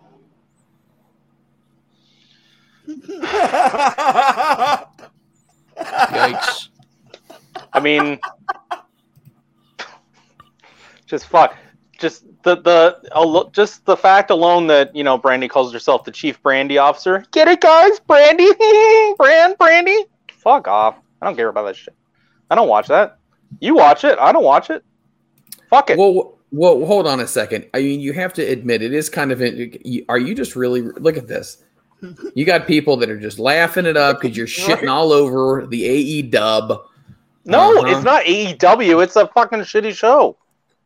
Could have been Roman Reigns and his wife or something, and he'd be like, "I'm the head of the family," and then all his kids are running around or something. It could be the same thing. I would have been that. That was stupid too, you know. Fuck it.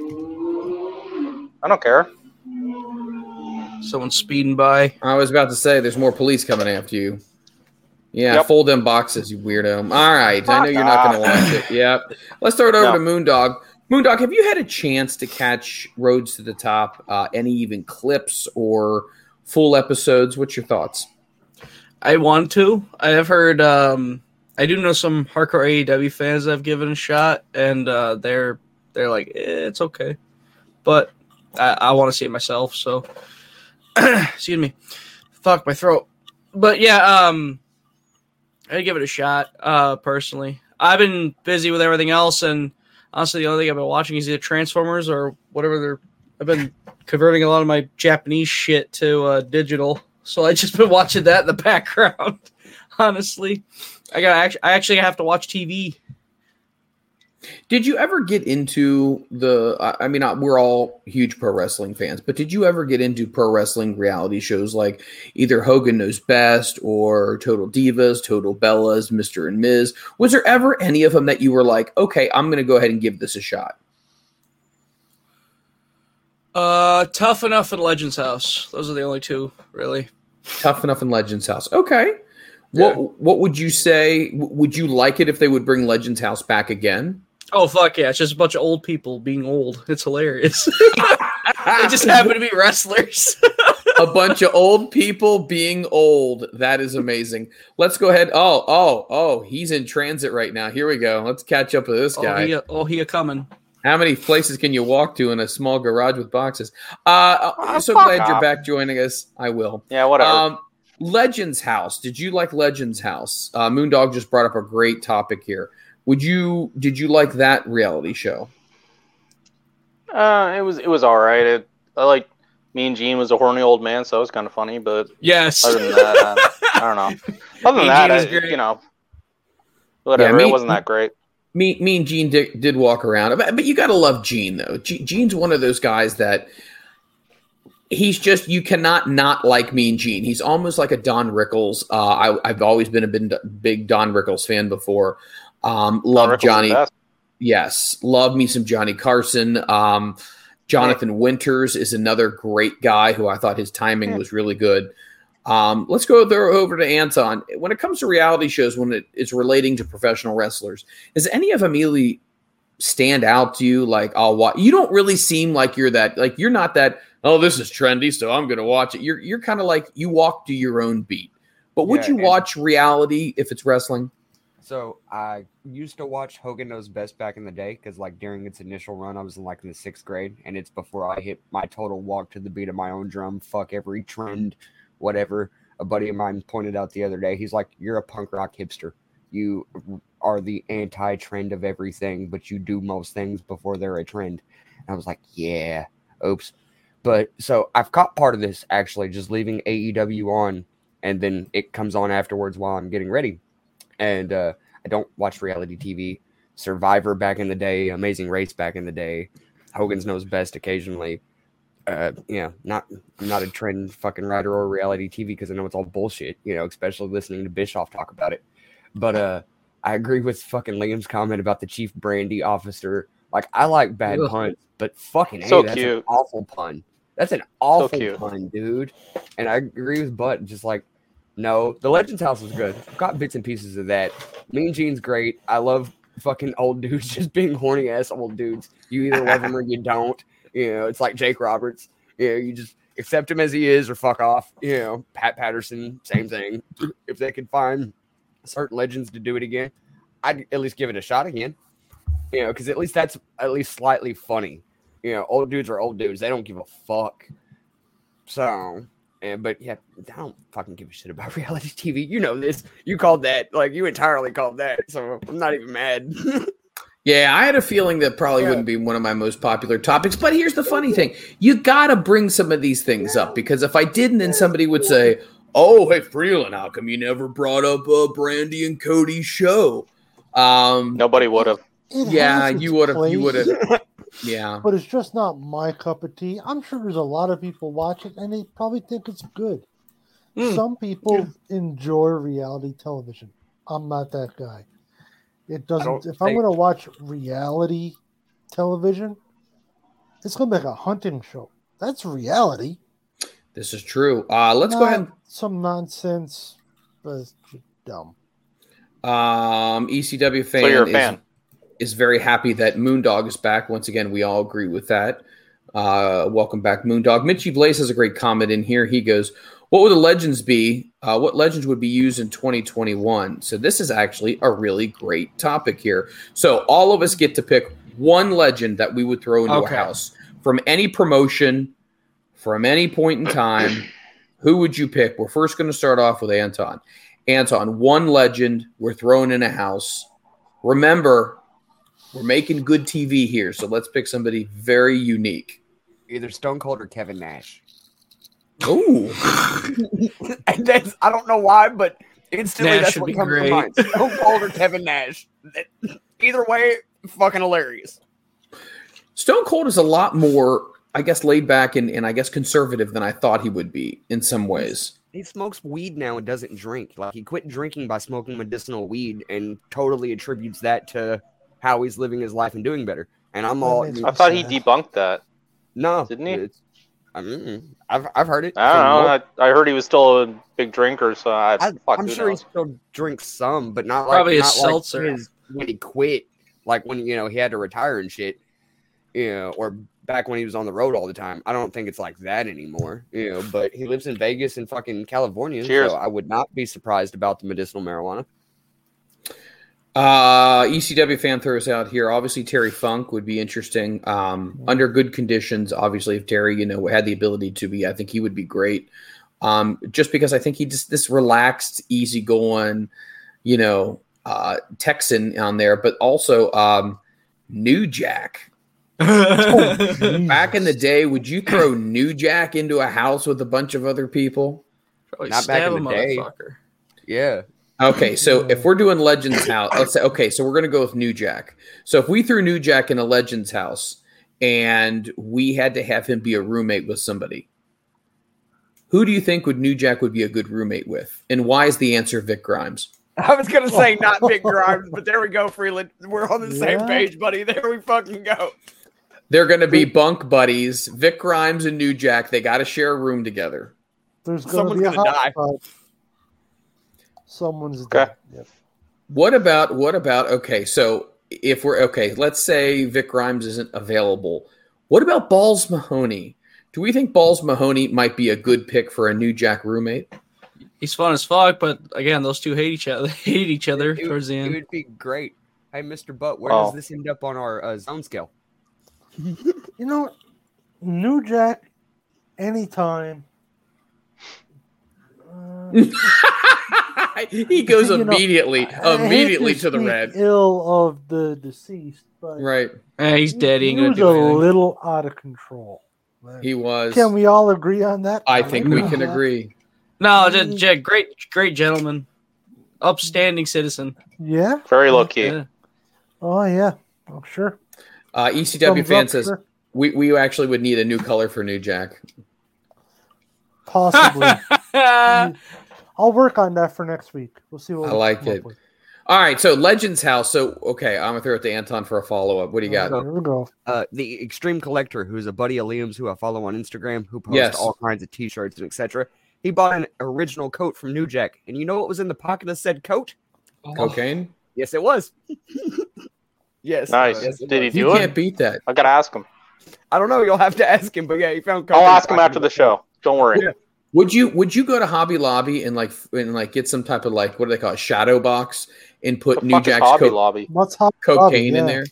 It's a store for crafts like Michael's. I have a Crap? shadow box behind me.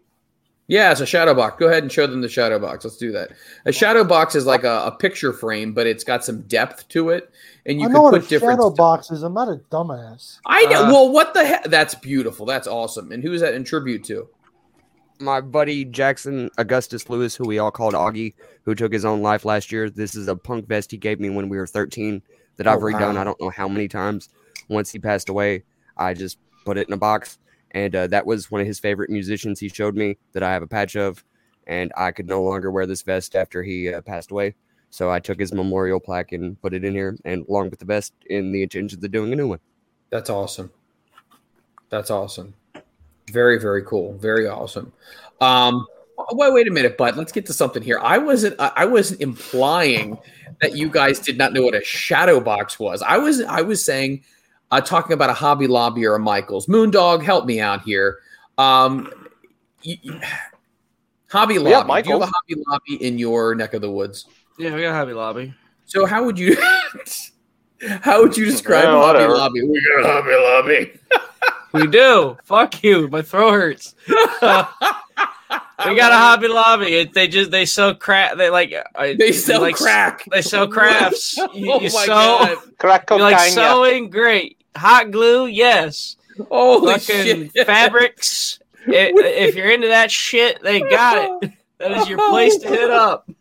Here in the UOSA or USA. Oh my God, this is fantastic. That's it. You're done. Whatever's in that jar. Medicine and Bacardi and Coke all day. Holy cow! I believe it. Wow. Yeah. ECW fan. Oh, this is great. They sell crafts in the front, crack in the back. You can't beat They that. probably do. Oh, Especially my the one in God. Rockford. Watch out for Rockford, man.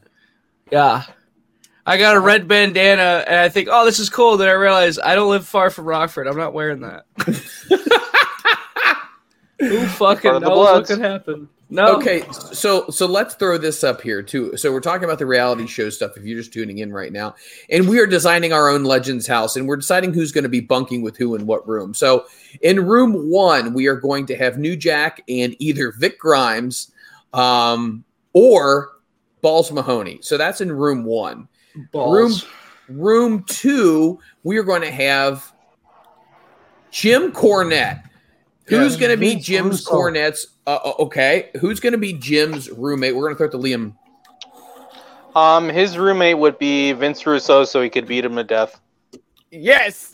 Fuck yes. Fuck Vince Russo. Russo. Yeah. Vinny Roo.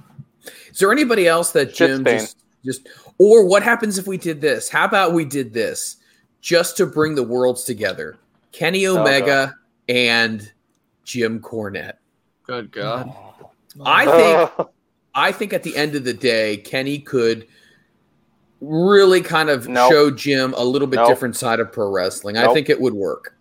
Nope. Would that be no way in hell? Is that gasoline on the fire? He'd be prissy prancing around so much that Jim would get too annoyed. We're not talking about prissy prancing anymore. Not about the greatest pro wrestler in history. Good gosh. I mean, in your opinion, sure. Right? All right, so we got Jim Cornette, and it's either going to be Vince Russo or potential. If it's another wrestler, who would it be? Who is somebody that Jim Cornette shreds? Nick Gage. I was gonna say Nick Gage. Nick Gage. Oh, fuck him. Yes, I was gonna say fuck Nick him. Gage. That'll go splendid. Nick Gage and Vinny Roo. Nick Gage and Vinny Roo. I tell you what, that may be awesome. What did you just say, Liam? Yeah, what bank addicted drug robber? Drug robber? Yeah.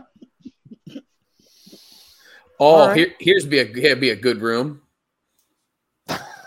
Oh my God! Why? Why do you live in a crime-infested neighborhood? I don't. Why do I feel like you live in Haddonfield, Illinois, right now? Oh my God! Oh, I know exactly what you're talking about too. Great. No, I don't live in a bad area. Hey, why? I don't live in the dog patch like across the street. You don't live in Scarborough. Turn your camera around. Turn your camera around. Is the cop car still there? Oh my God! What is that? Is that an ambulance? What the hell? Yeah, it's an ambulance that's way too big. It's this van my brother bought to live in. So, is there a river nearby? No, Chris Farley. There's not a river nearby. Let's go ahead and let's throw it to Anton. Anton, so Nick Gage, Jim Cornette / Vinny Roo potentially. Oh, we're gonna throw it back to Liam. We got breaking news. What's going on here? Oh my God! Yeah. Oh my God! Yeah. I can't. I don't understand this. This is not. Are you guys on lockdown or something? Should you put the garage door down or? Oh, jeez. Is it the Put purge? it down? No way, man. Gotta get some air in here, or I'm gonna die. Then who are you gonna have on here? You may die anyway before no the promise. show's Fuck over. off. Oh my god. All right, so we got 2 rooms booked right now. We need a third room. I have a positive room. We don't want positive rooms. Do we want a positive room? Yeah, we do. Michael Okay. Whitbread and Jerry Lynn with the Sinister Minister. Okay. All right. We could put those 3 in a room. I think they could be that galvanizing thing that kind of takes some of the heat away from everybody else. Exactly. I like that. One room of fucking fun and positivity. I like It's that. Still liable to end up in a clusterfuck. This is very true. I was gonna say if it was like positive for hepatitis, it'd be Gage and Abdullah the Butcher, but Wow. And the blood And hunter. Hannibal. Yeah, there we God damn it, can't what? forget Hannibal. You guys Hannibal literally would be in the room with them, and he would enjoy it, and he would live in there with them and have a good time, and everything would be good because he's from Canada, and this is how he talks, and we all sound like this, like a stereotype. Wow. ECW fan said Mikey and Jerry, so if we can just throw Jerry in that room as well, fuck it.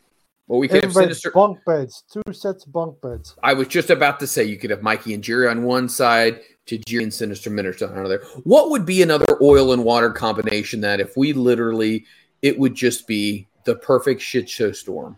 William Regal hates Jerry, so just throw Regal in with that whole fucking group we just listed. That room just keeps getting bigger and bigger, doesn't it? It's Alex Riley and The Miz. I don't know. There we go. But this is Legends. No, and John Cena. Sorry, not The Miz. John Cena. This is Legends. Yeah, but Alex Riley's not a legend? Are you fucked? No. Alex Riley. What universe? Alex Riley. Really? Yeah. A-Rye. The fucking Shane best, man. Douglas and any member of the clique. Say Oh, Anton? Who?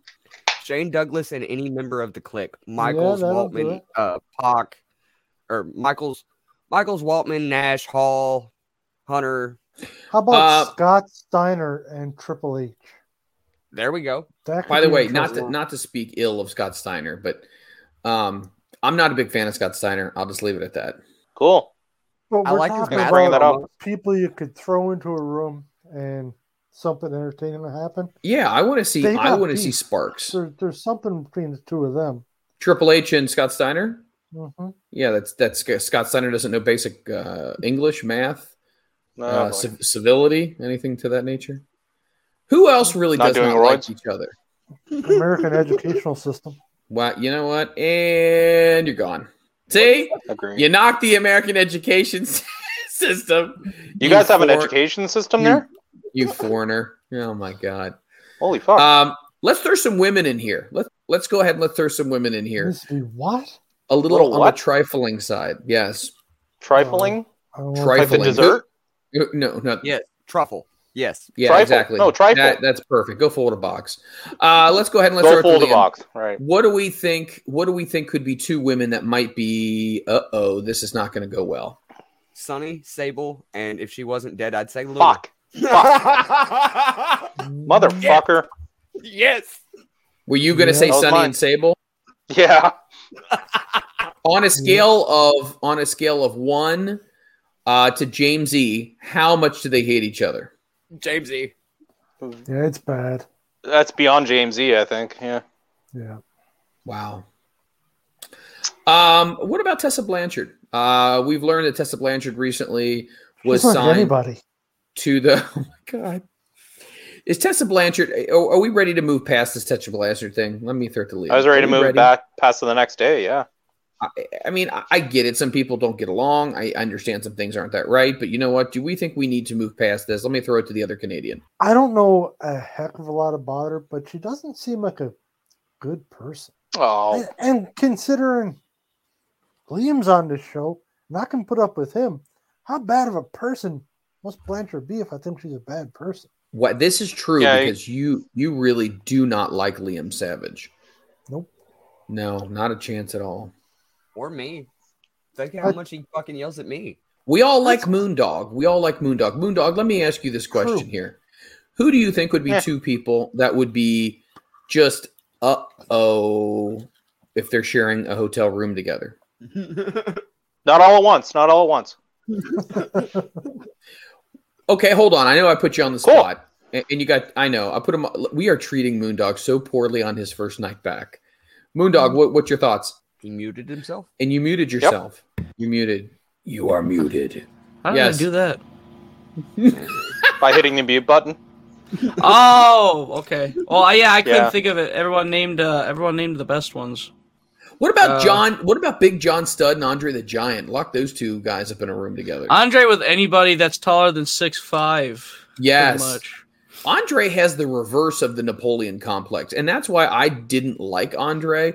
Everybody feared Andre. Like, he's just this whatever. Okay, he's tough, but at the end of the day, I'm quite sure in a real fight, Andre could get his ass whipped by somebody if they really wanted to. Trust me. He wasn't that fast.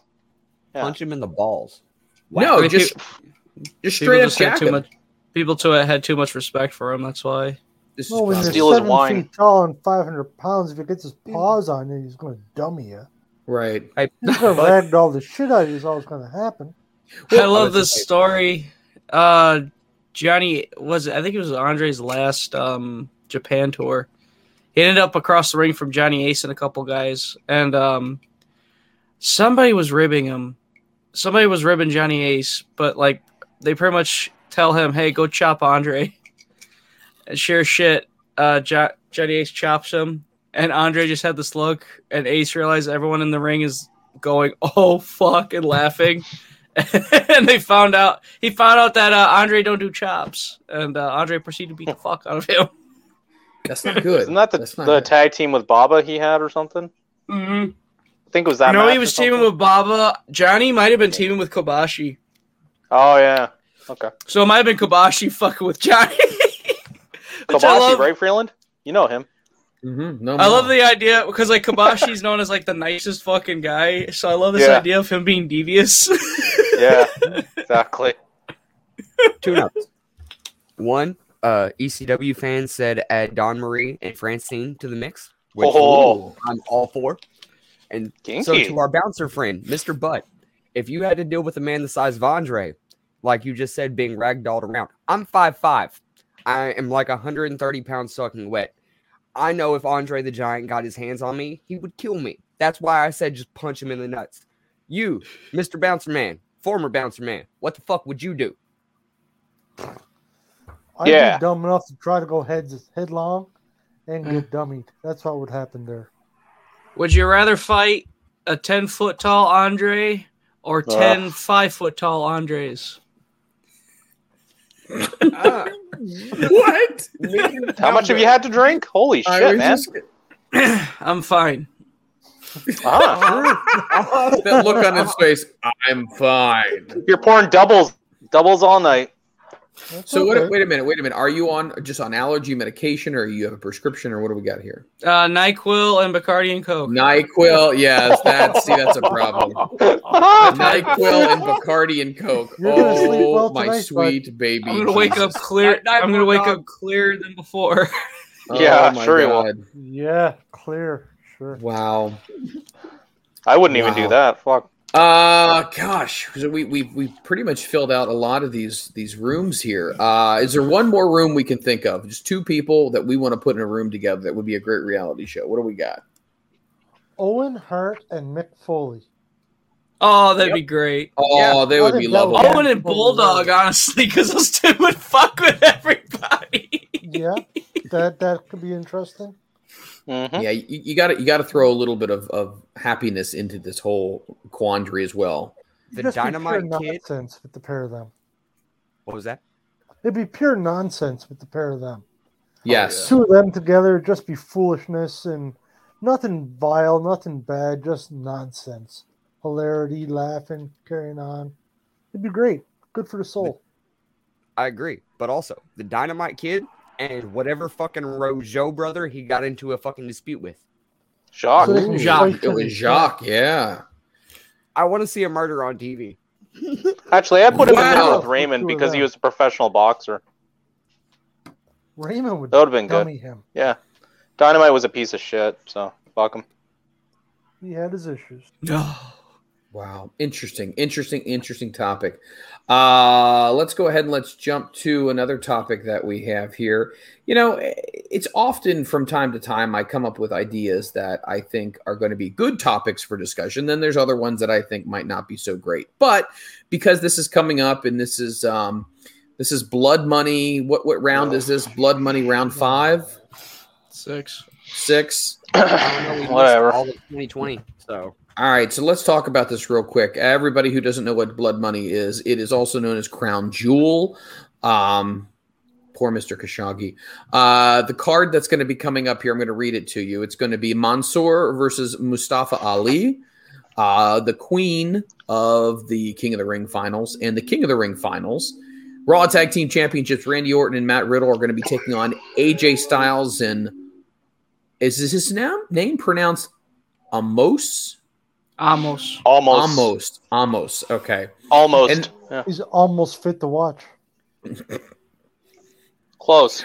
We got Women's SmackDown Championship, Becky Lynch versus Sasha Banks versus Bianca Belair in a triple threat, which is interesting enough because originally they were not going to allow any women wrestle. There's a lot of women on this card. There are a lot of women on this card. We actually have a Hell in a Cell match, which is going to be Edge versus Seth Rollins. We have a WWE Championship match, which is Big E and Drew McIntyre. We have No Holds Barred. Whoosh, boom, boom, boom, boom. Goldberg takes on Bobby Lashley, and in the main event, it's going to be Roman Reigns versus Brock Lesnar for the Universal Championship. Now, here's one thing I'm going to ask you guys. If you had Peacock, would you watch it? Because this is not a terrible card by any stretch of the imagination. If you had nothing else to do and you were just like, hey, I have it, I'm going to watch it. Let me throw it to Moondog first. Moondog, would you watch this card? Look at any Crown Jewels. All of them are good. They're good cards. Because like they got to entertain their WrestleMania caliber cards that are pretty much requested by the Prince. So they got to put on a pretty lit show for the guy, being he's paying him what was the number? Like 50 million or something. 50 million for 10 years? Like 50. Like they got to put on a good card. And I bet you the shows are great. It's just the reason there's a lot of like political reasons people don't want to watch them. And you know, it is what it is, unfortunately, with Saudi Arabia. But no, like the cards are fun. I remember Greatest Royal Rumble. That was actually super fucking fun to watch, even though, you know, but then by show 2, that's when it kind of started going downhill with, was it the Reporter or whatever? We won't go any further than that if you know what I'm talking about. But yeah, that's, no, the shows are probably good. It's going to be probably a great show. They usually are. Oh. It's going to be starting at noon, 12 Eastern Standard Time. If you live anywhere else in the world, I got no clue. But for the rest of us, 12 Eastern Standard Time. So the event that WWE is holding with the Saudi government is going to be paying WWE $50 million for each event.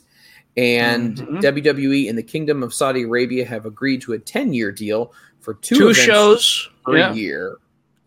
It's going to run all the way to 2027. You do the math. How much they're getting paid? $500 million. Is it right? Debatable. But they have to do it. Wait a minute. It's a lot of. So wait a minute. $50 million a show times 2, so that's $100 million a year. $100 million a year times 10. Times 10. It's like it's $1 billion. $1 billion. $1 billion. I'm sorry, $1 billion. That's why I would sell myself for $1 billion. They're wiping their asses with Ethics, white cats morals, over there. They don't even any care. of that bullshit, I don't White care. That's a cats. lot of money. They are. the poor cats. Poor kitties. Meow meow. Shitty All right, kitties. Bubbles. All right, Bubbles. Fucking right. Get the fucking kitties, wipe your ass with them. The fucking Sam Squinch. What is the name of the cat off of? Oh God! It originally Trailer was. Park Boys. It was what? Trailer That Park was Trailer Boys. That's Park what Boys. we were making That's what we were impressions doing. of. Oh Yeah. no! I was talking about Oh my gosh! It's a fucking Sam Squanch, Ricky. It was the cat off of Mr. Rogers' Neighborhood with the train, and now turned into Daniel Tiger's Neighborhood. I know what you're talking about. Because they killed off Fred Rogers. Is that what they did? Yeah, they shot him in the head, right? What are you going on about? Hold on. Replace him with the Tiger King. Mr. Rogers in the dark. The Tiger King. Oh, Daniel the Tiger King. This is fantastic. By the way, speaking of that, this is on a complete tangent. You know they're coming out with another Tiger King. Yeah. They better.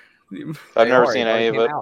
You should hold on. You should at least watch it, Liam. It's a good show. No, it's the biggest fucking train wreck. It is the craziest storyline. You couldn't write this. I mean, in some ways, I thought it was written because it was so farcical. It was so out. Yes.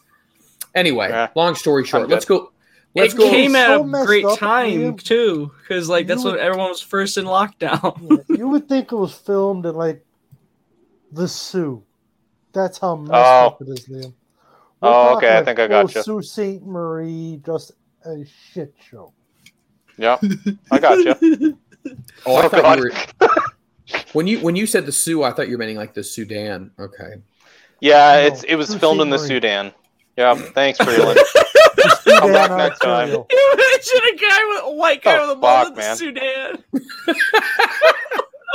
They filmed Tiger King in the Sudan. Next up, the Congo. I'm sure you won't say anything racist. That'd be great.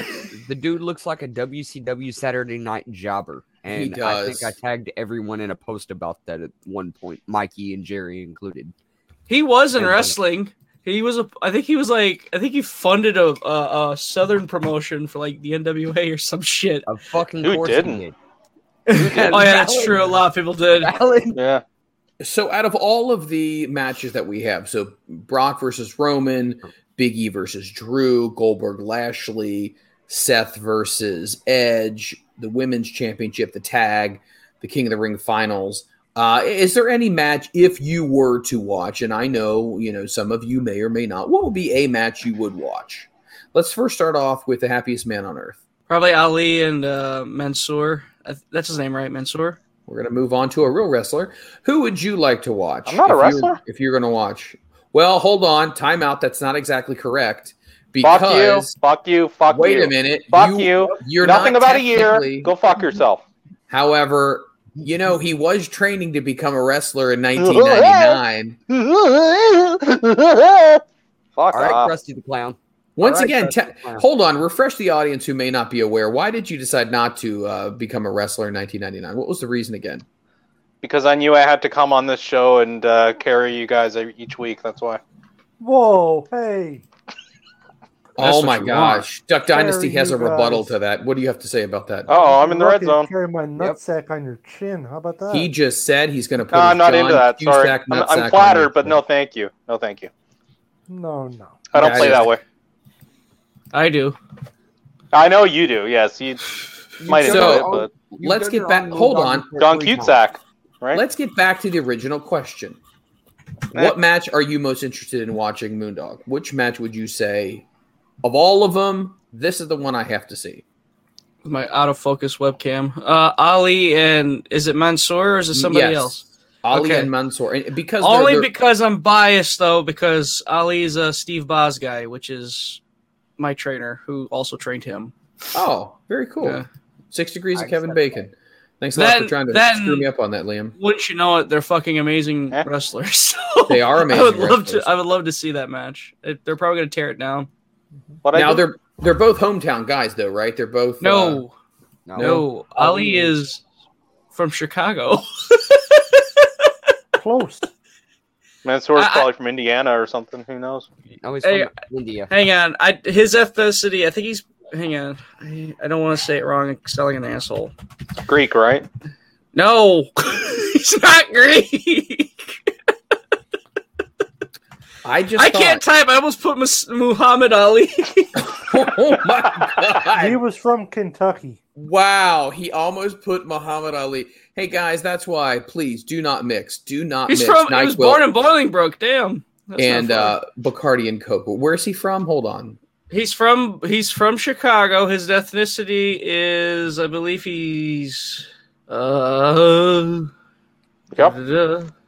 Pakistani. He's Pakistani. Okay, hold on. Before everyone jumps me for not being culturally sensitive here, the reason why they put him on the one card was because he was the hometown guy. Wasn't there a hometown guy that won, and then there was a big deal?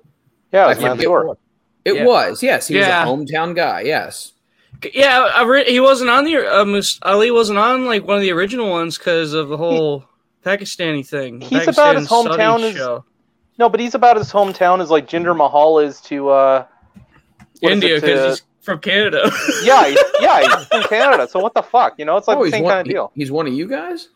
Yes. We have a lot of people here. Canada has a huge Indian population. Yep. Nice. Toronto has a huge Indian population. Yeah. Mansoor is Saudi Arabia. Saudi Arabian is Arabic. Yeah, there's like one of the cities around here, Brampton. It's nicknamed Bramladesh because there's so many Indian people. So. Wow, that's not fucked up at all. I didn't name it.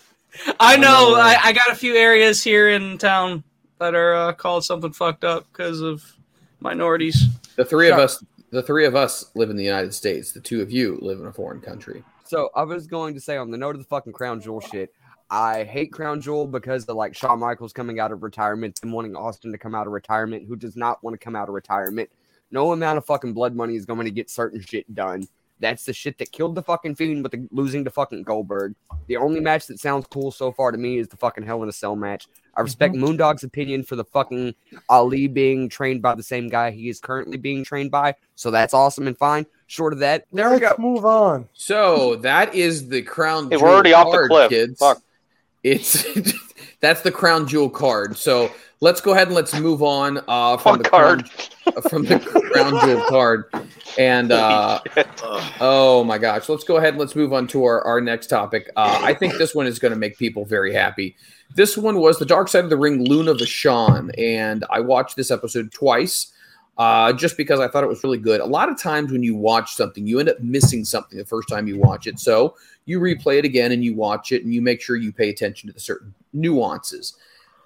The first thing I would like to say is I am not up to date with my Luna Vachon knowledge as I should have been. And their contributions that she made to the industry, how she got into the industry, that she was a part of a really important wrestling family, but that women back then were not really spotlighted and highlighted and showcased for their abilities. Nope. But then we also kind of got right back into that whole Moolah thing. And I thought that we had kind of moved away from that, but this whole Moolah thing, there's more to it than meets the eye. Liam, as much as Moolah is what a lot of people consider a legend, right? And she's trained a lot of people, et cetera, do we really think Moolah is really should be revered and thought of in such a high regard for now, a lot of the things that we're finding out that she did with a lot of her trainees? You hear more bad than good about her, unfortunately, so that can probably lead you down the right path to truth. I mean, she's got her place, right? But yeah, the amount of shit you hear about Moolah is just, ugh. But you know, and it's just regarding the episode, it was sad in a lot of ways because you know, Luna, she came from a like real shitty upbringing, and yes. You know, with just, you know, with everything that happened to her dad and growing up, and then, you know, trying to get in the industry, but then having her aunt abuse her and all sorts of stuff. It was just fucking terrible. And it just seemed like she was always just trying to find the right side of life, and she could never quite grasp it because of all her mental health stuff. And, but she was, I remember seeing her back in the day, and she was like, she stood out because she was so different, you know? Yep. She wasn't like, you know, supermodel framed as a wrestler, and she wasn't, you know, just a super athletic, you know, dynamo or anything. It was like she was just completely eccentric and, you know, just right off the page and everything. So, you know, I appreciate that about her, but she never fully got a fair shake, I guess, because of all those attributes. And if it was these days, like they were saying in the episode, if it was these days, man, she'd be fucking flourishing. Imagine Absolutely. her like Imagine her just on any roster right now. She'd just be going fucking nuts. It would be great, but it just sucks she came up when she did. But she was a trailblazer for sure. Sort of a Moondog. Did you get a chance to see the episode? Yeah. What was some of your thoughts on that? Super sad. Yes, Great episode though, because you just hear about what kind of person Luna was.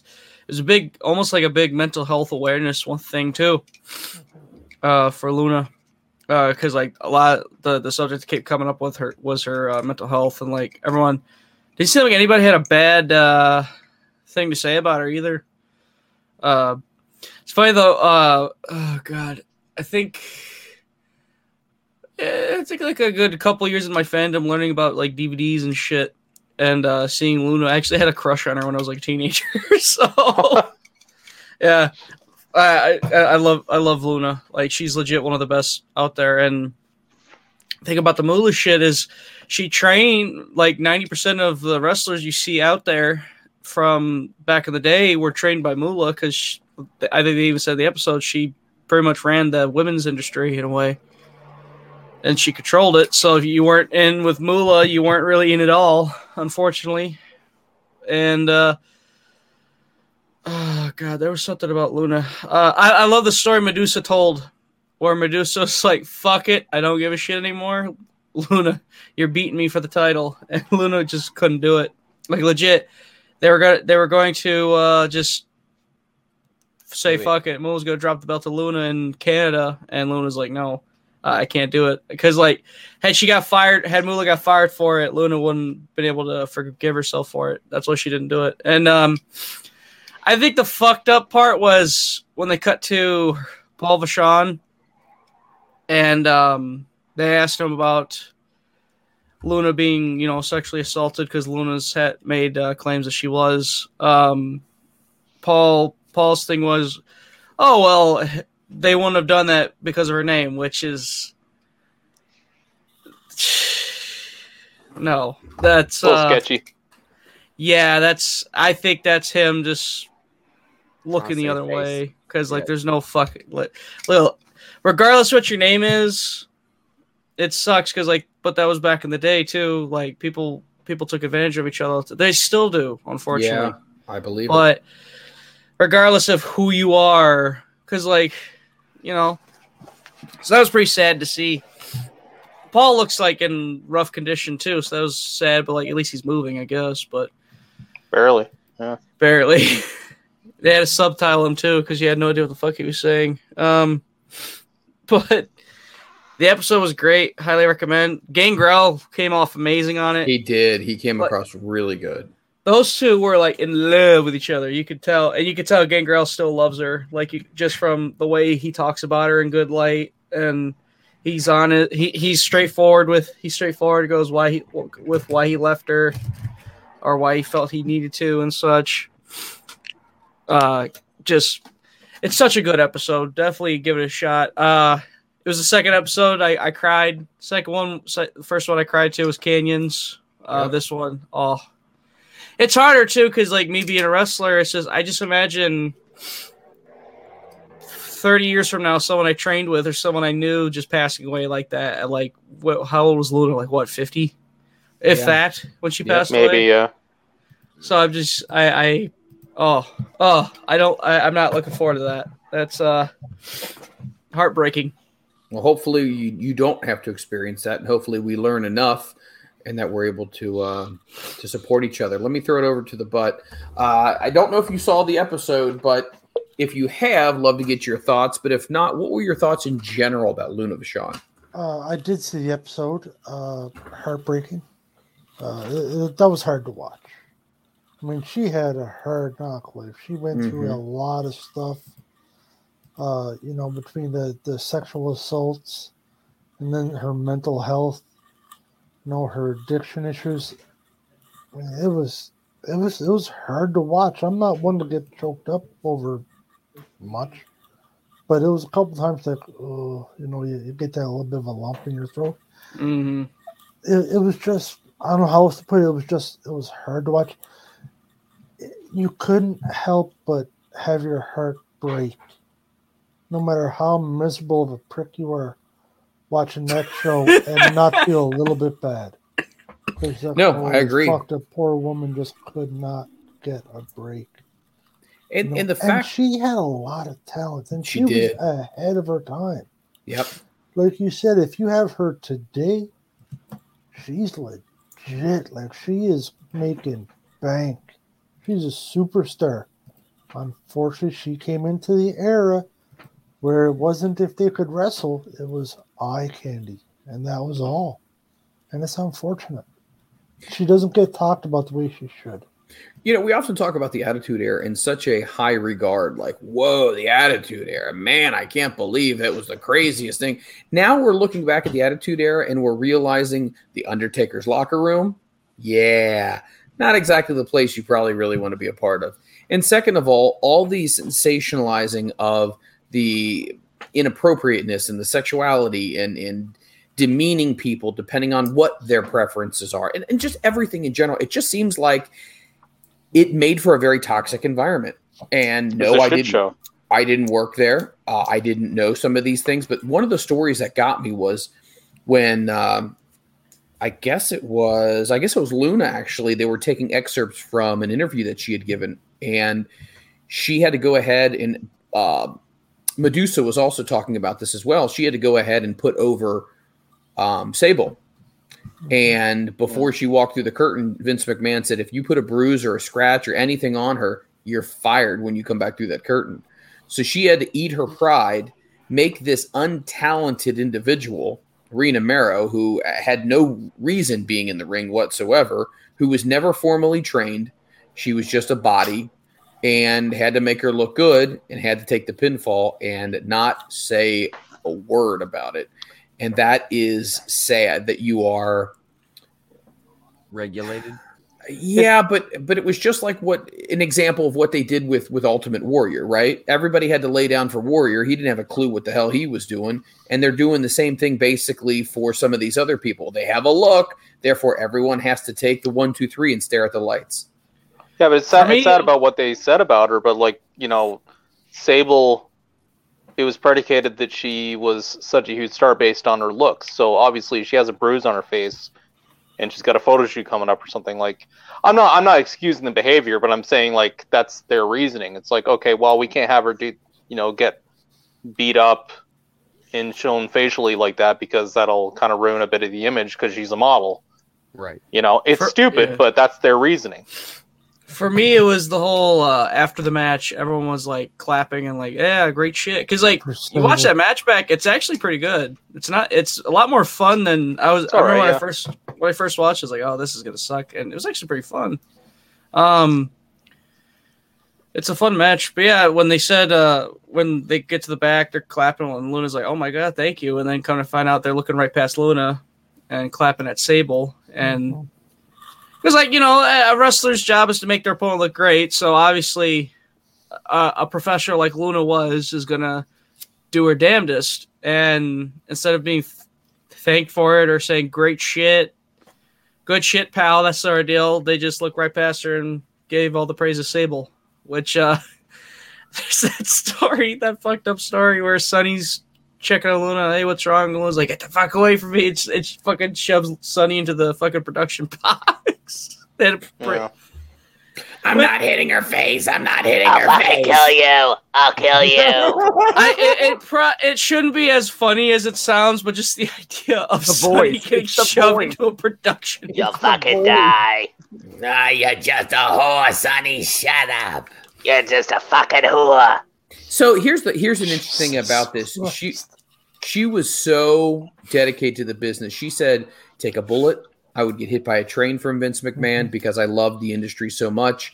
And I loved it because I wanted to make sure women had a place to work. Women had a place to get showcased and highlighted for their wrestling ability, not for being a manager, but for their individual abilities. I feel like she stood up for people. Yeah. And I think she was so riddled with, unfortunately, just biological defects, meaning mental issues and whatnot. That's not her control. And I think a lot of people self-medicate, whether it's drugs or alcohol, for the simple fact that they try to help themselves understand or make sense of how they feel. I don't know what you're talking about, Freland. They have your panel. And for the simple fact that we The never bumps take don't hurt anymore. Holy shit. we need to take the time to get to know who these people truly are, because if all you look at them is as a commodity, if all you do is look at them as a racehorse and you don't get to know who they are, then guess what? You're doing more detriment to them than anything else. And these people did not need, a lot of these people, including Luna, did not need to die as young as they did. But my dad often uses the phrase, you're a victim of the era that you live in, unfortunately. You know, there's people who died of illnesses now that we could go to CVS, get a shot in the arm, and we're fine. And now we benefit from these things. But back then, schizophrenia, bipolar disorder, all of that stuff, no one really knew a lot about it. And you got shunned for it. And because of that ridicule or that shame that they carried for nothing they did, they needed to somehow find a way to survive in a world that would not accept them. Yet, when she had a chance to be selfish in her home country to win the WWF title, she still said no. That tells you a lot about her character. It is, absolutely is. She was brought up to respect the business, no matter how angry she got, no matter how frustrated she got, even when her opponent said, let's go rogue, let's do this. And she's the epitome of going rogue, but there is that line, I believe, with professionalism that she just absolutely would not cross no matter what. So, now, wait a minute. Sable's not in the WWE Hall of Fame, is she? No. Thank God. Well, I don't know. I think she will be one day. You can't deny the fact she was a fucking star. So here's the thing. Anything she did is that whole era they're trying to avoid. The fucking painted tits, etc. They try not to acknowledge that. So in order to put her in the Hall of Fame, they have to acknowledge the whole era that they're like, didn't really happen. So I don't think they scrub it like that. No, she's gonna get in. No, they scrub more. If anything, the only thing they really scrub is like the racy stuff, as in like DX and blackface and shit like that. Can you believe literally? I'm maybe this is just because of the era we live in today, right now, right? But the fact that happened now is crazy to think about. That is a lot of the shit that's happened in the wrestling. It's like, different time. No, right? it is a different time, but I'm just saying, like, wow, like Let's that. look at Katie Vick. Katie Vick was. I thought Katie Vick was horrible. It was, and trust me, it was. The transgender woman with Mark Henry, like, oh my god, that was horrible. Kai and Tai Young giving birth to a hand chopping Val Venus's schwanz off. Oh, Kai and Tai's gimmick of the monster movie English dub. Indeed. Yeah. Indeed. Like, that's not disrespectful to the Japanese. Good grief. I mean, they literally went everywhere and they didn't care. And wow. And they were even portraying Goldust, obviously, as being this. Oh. What was he? He was androgynous, which they didn't know what the fuck that meant. They kept using the phrase, "Oh, he's androgynous. He's androgynous." If you're androgynous, you don't go by he. You go by they. And but even then they don't even use that term anymore. But then the whole feud with Piper, as if that didn't get freaking creepy and weird. And then they pull his gimmick off, and he's got like the hold on, we got to throw it back to Liam real quick here. Huh, bad boys, what you gonna do? What you gonna do? I don't control the fucking cops. I told you this. But the police show up literally. They're not at my door. I've told you. Well, what? That's your word against ours, because all we see is them showing up. You live in a worse crime-ridden city than I do. You don't even know where I live. From Crackling. Yeah, I do have an idea. Wow, really? Really? Yeah. Well, considering you've said it multiple times, yes, really. I am far from Akron. Okay, I'm not. I didn't say Akron. I said Crackling. Family lives in Akron. I don't live that close to there. Okay, I was just asking questions. I don't live in Toronto either. There you go. Listen, I'm not trying to say anything, but all of a sudden, all I see is the lights going on all the time behind me. So, yeah, they're going after Gertrude and her illegal cigarette scheme. Like, what are you talking about? He's talking about Dino Bravo. That's what he's talking about. Oh, yeah. I live said in Montreal. Gertrude. Right. Yeah, you're about 6 hours away. Yeah. That's more Montreal. Yeah. I don't know anything about any of this stuff. It's just wild to me, though. Contraband cigarettes. To us Americans, that's crazy. That is crazy. Canadians like, yeah, that was a thing. Yeah, pretty much. You can go buy you can go buy cigarettes on the reservations here. Like, fuck. I don't know if they do that in the States, but you know. Oh yeah, way cheaper. No. Okay, yeah. So I guess they do. Yeah. There you go. Oh, cigarettes. That was cigarettes were a thing back in the day. Now it's all about that vaping. Oh my god. I wouldn't know. Contraband e-carts. There's people that vape at my work, and I just don't understand it. So whatever. I still smoke. My grandma vapes. She's like 73-year-old. She's 73, and just to see her vape is hilarious. Is that when it looks like a big tailpipe is just coming out of your mouth? You're sucking a robot dick. What the fuck? Whoa. Whatever you do in your free time, bud. Holy Poor fuck. grandma. Whoa. I think we mean a big time out here. Bender's cock. Butt just went really weird right here. That's what it looks like to me. Okay. Didn't realize that.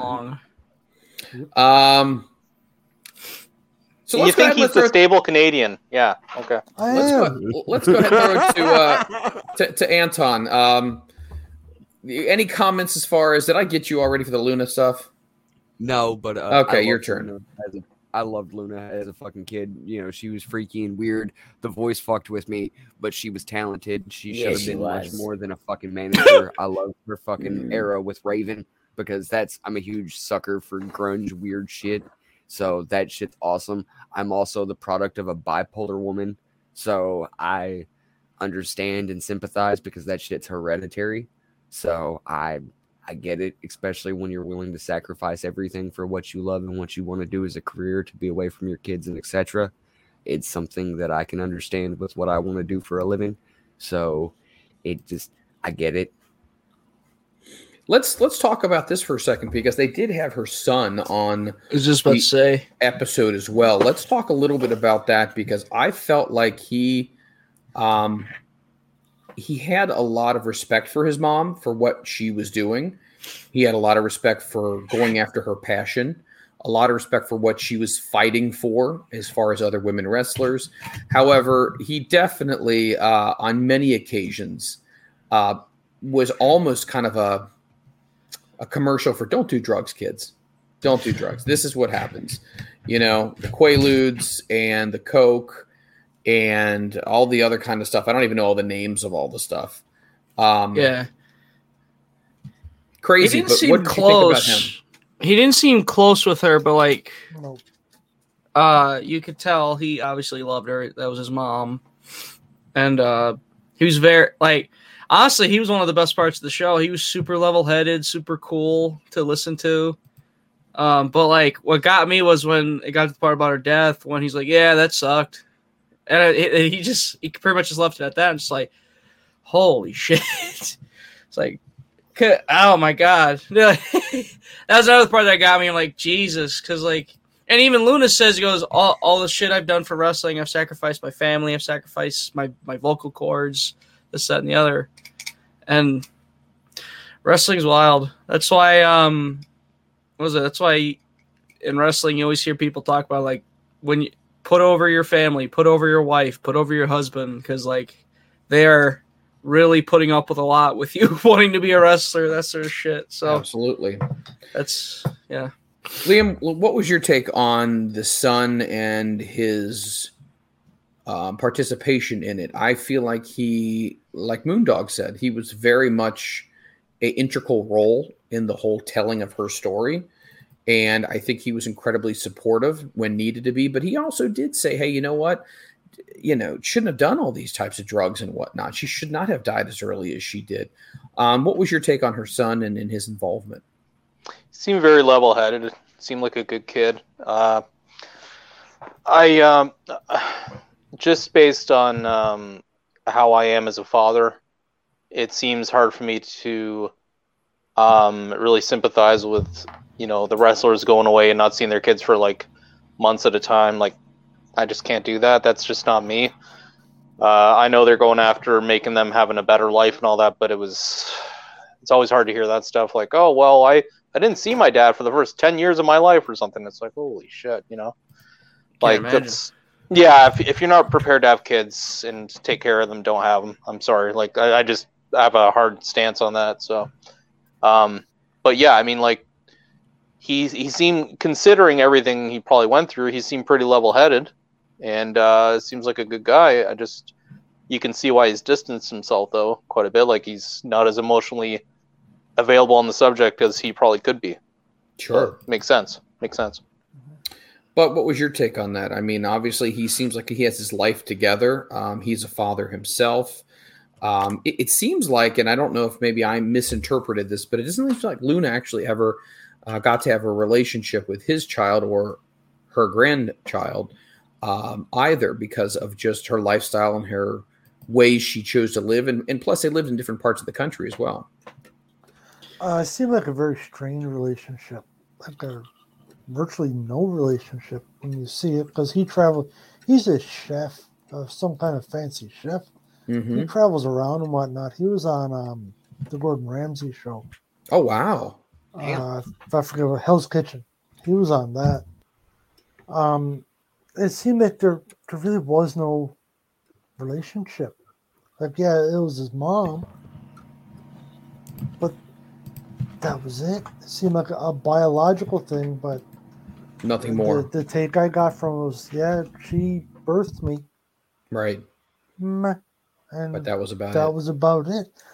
It's unfortunate. I mean, it's sad. I mean, I couldn't imagine. I know I lost my mom, and I was devastated. I mean, it's been a lot of years, and I still think about my mom all the time. So when in the show, when he says that about his mom passing, it just seems like, yeah, shit happens. That made my head hurt. I couldn't fathom it. Moondog? No, I was agree with Butt. I was like, yeah, that's because of how close I am with both my mom, my stepdad, my dad, my stepmom. If I lost any of them, I I would be fucking devastated. Like, I don't know what the fuck I would even do. Mm-hmm. It's but like they even mentioned in the episode, they're like a lot of women, they didn't have kids till after the career or like late into their career. But Luna unfortunately had the burden of having them super early. Burden probably a bad word, but you know what I mean.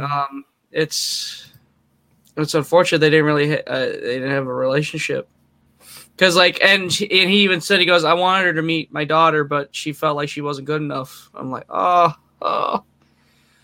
Yeah. So sad, man. It sucks. It is. It's horrible. Let's sort of Anton. So both my biological father, who gave me life, and the man who raised me, who's the father of my younger sister, spent more time in prison than they have raising us. So there's that. So I feel Liam's comment on that. Also, being the product of a bipolar mother and etc. So my biological father, got out of prison when I was 13. From 13 to 23, he didn't drink a drop of alcohol, do anything other than his prescription medication. And I got to have a really good relationship with him. He went back to drinking when I was 23. I'm almost 28.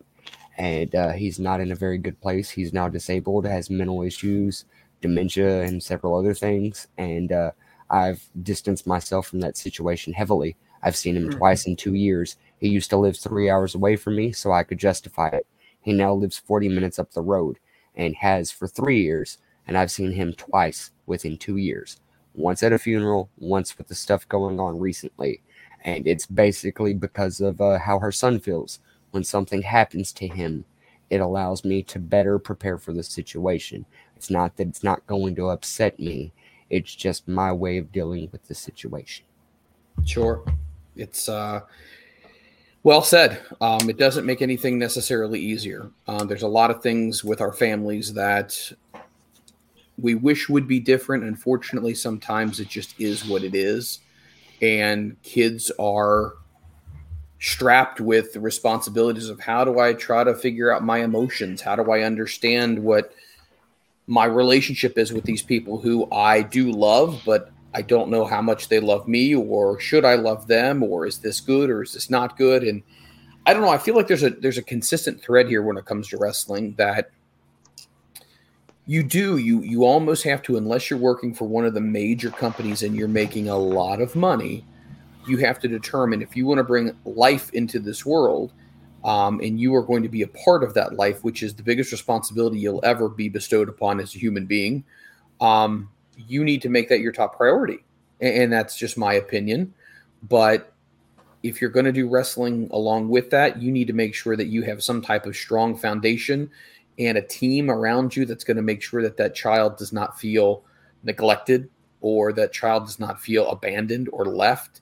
It's very difficult. I know, when I was teaching earlier on, before I taught middle school, I worked with younger kids and their parents traveled a lot, and it was hard on them. And they were just working in the corporate world where they would be gone. But wrestling, I believe her son said he may have saw her once or twice a year at some points. And there's no way you can keep some level of mental stability when it comes to your emotions relating to a parent when you may see them once or twice a year. And that's a tough thing that he's probably lived with and will continue to live with for the rest of his life. But it seems like he realizes that, and he doesn't want to have that for his child. So it seems like hopefully it will not perpetuate itself on down the line, because just because a parent is in wrestling doesn't mean it's in the bloodline of the child. So anyway, any final comments on said topic, or are we pretty much good with laying that one to bed? I think we're done. Good deal. Let's go ahead, and I'm going to throw it to some people to do some plugs. Let's throw it to Moondog first. Moondog, it's good to have you back again. I know I sound like a broken record, but you have been sorely missed, my friend. Oh, yeah. You bring levity and laughter and all of that kind of stuff, because sometimes we're just a bunch of sour pusses around here, and we're bitter and jaded, and we argue with each other, but you always seem to make us laugh. So what's new as far as where people can find you? Social media stuff, merchandise, the whole 9 yards. Yeah, the reason I haven't been on is because wrestling practice is Tuesday and Thursday, and I've been hitting up both practice. So, of course, as I mentioned at the top of the hour, not feeling too good today, so I stayed home. And when Freland messaged me, I'm like, "Fuck yeah, let's do it." So, unfortunately, this is a rare occurrence, but yeah, this weekend I'll be hitting up Hobart, Indiana for Crash Test Wrestling, and gonna be helping out, setting shit up for them, in hopes to possibly get on future cards. October 30th, Woodstock, Illinois, or actually no, they're changing venues. I gotta hit them up, but Northland Pro Wrestling, I'll be on that show, wrestling El Mero and Nestra, and then of course, got CSW in November. I'll be hitting up in the pre-show. Then, if you want to buy Moondog merch, go to brainbustertees.com/Moondog-Greg-Murray. Buy some shit. But I still gotta send Butt his autograph, and Travis too. They're actually right fucking here in my drawer, all packaged, ready to go. So I gotta send them their shit. And you can find me on Twitch, twitch.tv/Shellstrike Network for stream. I actually did a little bit of a stream earlier, but I was fucking tired from all the NyQuil, so I stopped. I was trying to play Skyrim. I'm like, I can't. I'm fucking tired. So I took a nap, and I thought it was late. And then when I saw you and God damn it, Ritt, we're still talking. I'm like, thank God. That's our deal, but... follow me on Twitter at Moondog Murray, Instagram Moondog Greg Murray, and other than that, I'll stop dragging on my plugs. Appreciate being on again. I hope to be on again very soon. Apologies for my absence. I do miss the show. I still think about everybody. I still try to interact with anybody. I go on MWO every now and again, only because it's a Wednesday, and that's the closest thing to talking to you guys again. So of course I'm gonna hop on that when I can. Shout out to Mike World Order. But other than that, that would pretty much do. Well, you are loved, you are missed, and we can't wait till we can continue to do this for you. But we are happy that you're in a good place, and we know there's been so much going on. And one day we're going to sit down. And we want to do an episode with you, even if we have to set up another night to do it. We definitely want to do it, so we'll definitely be talking with you about that. I'll take a class off for the interview. It's fine. I'll let them know, hey, I got an interview, and they'll be like, oh, okay, cool. Like I said, these guys are so much more relaxed and cool because like when they know when you're booked somewhere, cool. They're like, great, that's great to hear. Go do it. And we will plug them as well, so let them know if they have anything. Chicago Style Wrestling, CSW Wrestling Training Academy. Definitely top notch shit. They teach you great shit. They're very kind, fun loving, very accepting. Very accepting. You still got to earn your keep. You still got to earn your respect. You still got to pay your dues. But it was very relieving to not almost immediately, but to be able to there's a perfect word for it, but be able to befriend some of these guys so quickly and like really get to know them and such, because everybody there is class. There's a guy here or there, but like for the most part, class, great guys. CSW, Chicago Style Wrestling. Well, I tell you what, if they ever want to come on as well, let them know. Let the whole company know. They are more than welcome to come on here and talk wrestling, interviews, plug shows. We'd be more than happy to have them on. So, good deal. Yes. The Butster, what's going on with you? What are some upcoming things you have going on right now? Obviously, we're in the midst of duck season right now? Waterfowl season right now. So nice. A little busy with that on my days off, the rare ones I get. His shotgun's ready. The shotgun, but she's all ready to go, warmed up. Working on a small project for my wife's school. Nice. She works at. We're doing Christmas gifts for all the kindergarten kids. We're making little wooden rainbows for each of them. Nice. That's awesome. That's my donation to the school. So I don't know, probably about 60 hours into it so far. Hopefully another 80 I'll be done. And just work. Things are good. No complaints. Life treating you okay? Fantastic. Well, you know what? It's good to see your face. It's good to know you're doing well. And please keep keeping those pictures, sending my way, because those are awesome. I am not a sportsman, so at least I can live vicariously through people that I know. Well, it's funny. The duck that I harvested, I've been trying to get one for over 8 years because I want to get it taxidermied. Nice. And I took it to the taxidermist yesterday. So hopefully in 4 months I'll have it back. Well, not to be nosy, but to be that guy. What is it expensive to get stuff taxidermied? Yes. I had a feeling. $475. Wow. So I was going to say in Sean Spears t-shirts, what are we talking here? But wow, a lot of Sean Spears shirts. My dad wants to taxidermy our oldest cat when he passes away, and I hate it. That's fucked up. I know a guy that'll do it. That's fucked up. No, don't encourage this, but that's fucked up. No. Yeah, I told him, please don't do that. That's fucked up. I will show you the episode of Family Guy over and over to tell you why you should not do that. Taxidermying is a very unique thing. I do know in some, and this is not everywhere, but in some foreign countries, you know where I'm going with this, you are able to taxidermy a human. So after the service is over, you can take them with you. So I don't think necessarily that helps the healing process, in my opinion. Walk in, there's dad on the couch, all taxidermied, and he's fucking in his boxers and his bathrobe, but he's stuffed. It's a little different. But let's go ahead on a lighter note. Let's throw it to Anton. Imagine fucking in front of that, you know?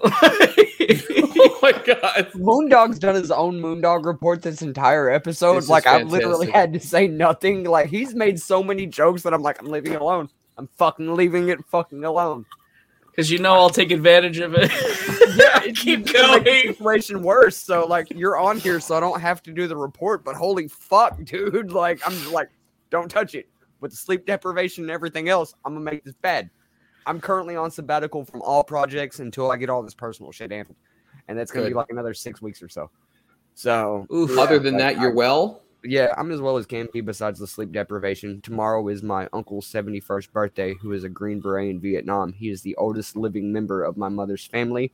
He's like older than my grandparents, anyone. He is the patriarch of our family, and he's been here for the last 2-3 weeks helping, and that's cool. So I'm going to go see them for breakfast. Other than that, I get tomorrow off from all the shit we've been doing. I've still been making beats every day. But other than that, like, I'm literally on sabbatical from everything. I'm going to work, doing this personal shit, and coming home. The only thing I've done for myself is this fucking show. That's it. Where can people find you on social media if they want to follow you and just follow the word of Anton?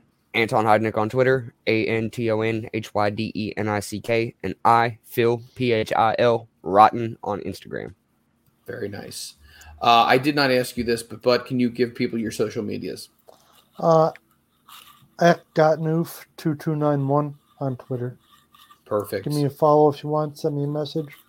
I'll talk about just about anything. Duck season, all that kind of stuff, taxidermying, waterfowl. You are the man, right? I'm a Renaissance man. You are. And this guy. So, what's going on with you? Do you want to tell people your social medias, all that kind of stuff? And what are you working on? What's new in your life? Savage Liam on Twitter. Don't really care about the rest of it.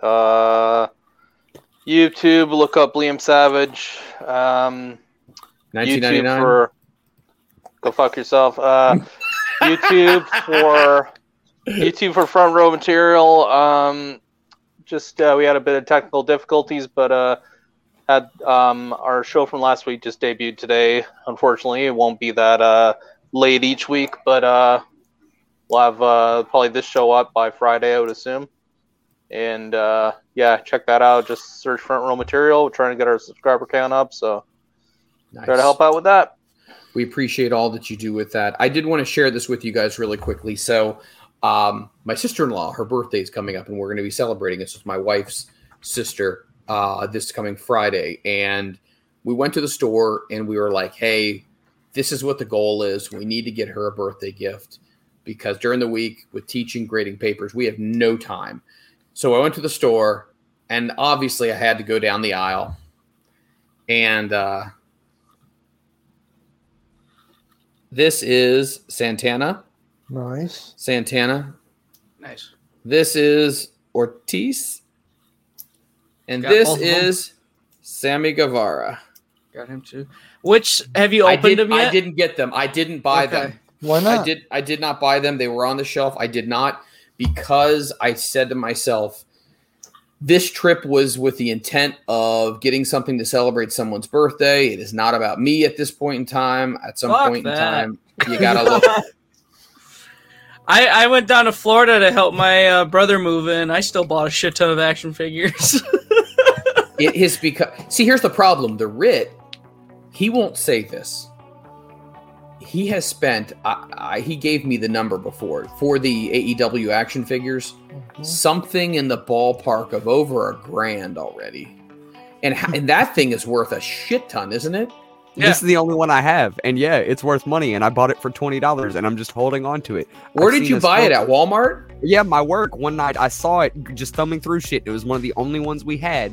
And now we currently have a Scorpio Sky, Kenny, a Frankie Kazarian, two of both, Hangman Page, and something else. Like we've had them. They're not just selling out instantly, etc. But yeah, when I saw this, my supervisor, who was an independent wrestler, was like, either you buy it or I'm fucking buying it. And the day I bought it for $20 and it was going for $200 on the internet. And it's one of 1,000. Wow. And I'm just holding on to it. Like the box is slightly damaged, but it just sits next to my fucking studio shit. Just, if I need money to invest in something, this bitch is going on eBay. Wow. $1,000 in action figures is not that much. No, it's one of 1,000. Like no, but the Ritt has spent over $1,000 just in AEW. Like he buys the whole series at one time. Okay, so does he go for ringside or? I don't know how they're someone local. He's mentioned that before. Oh yeah, he goes. Because on ringside you can actually order the sets for like $150. It's not too terrible, but you also run the risk of ringside not packaging them properly if you're a Menton card collector. But they do throw in those like chase variants, and you won't even know you got the chase variant until you get it. So it's nice. Yeah, because they did one for the first wave when they got those chase variants. Instead of packaging them, they just sold them individually for like limited time, and they got so much shit for that. So they're like, all right, fuck it, we'll just throw it in the fucking packs and you just hope you get it, you know? Nice. I mean, that works better. Well, with that being said, it has been a great, great Tuesday night. I am so glad that you were able to join us in this conversation, this roundtable amongst friends, when we talk about wrestling each and every week. For Moondog Greg Murray, for John Cutesack, which, oh my gosh, you know what? I give you credit. You always have a very unique name at the end. So thank you very much for my cunt. Yes. Yes. For Anton Heidnick, and for my friend The Butt, also for the Ritt, who's probably asleep right now, for everybody here at Front Row Material, thank you so much for joining us yet again on a Tuesday night. Catch the show coming up on audio. It'll be downloadable this coming Friday.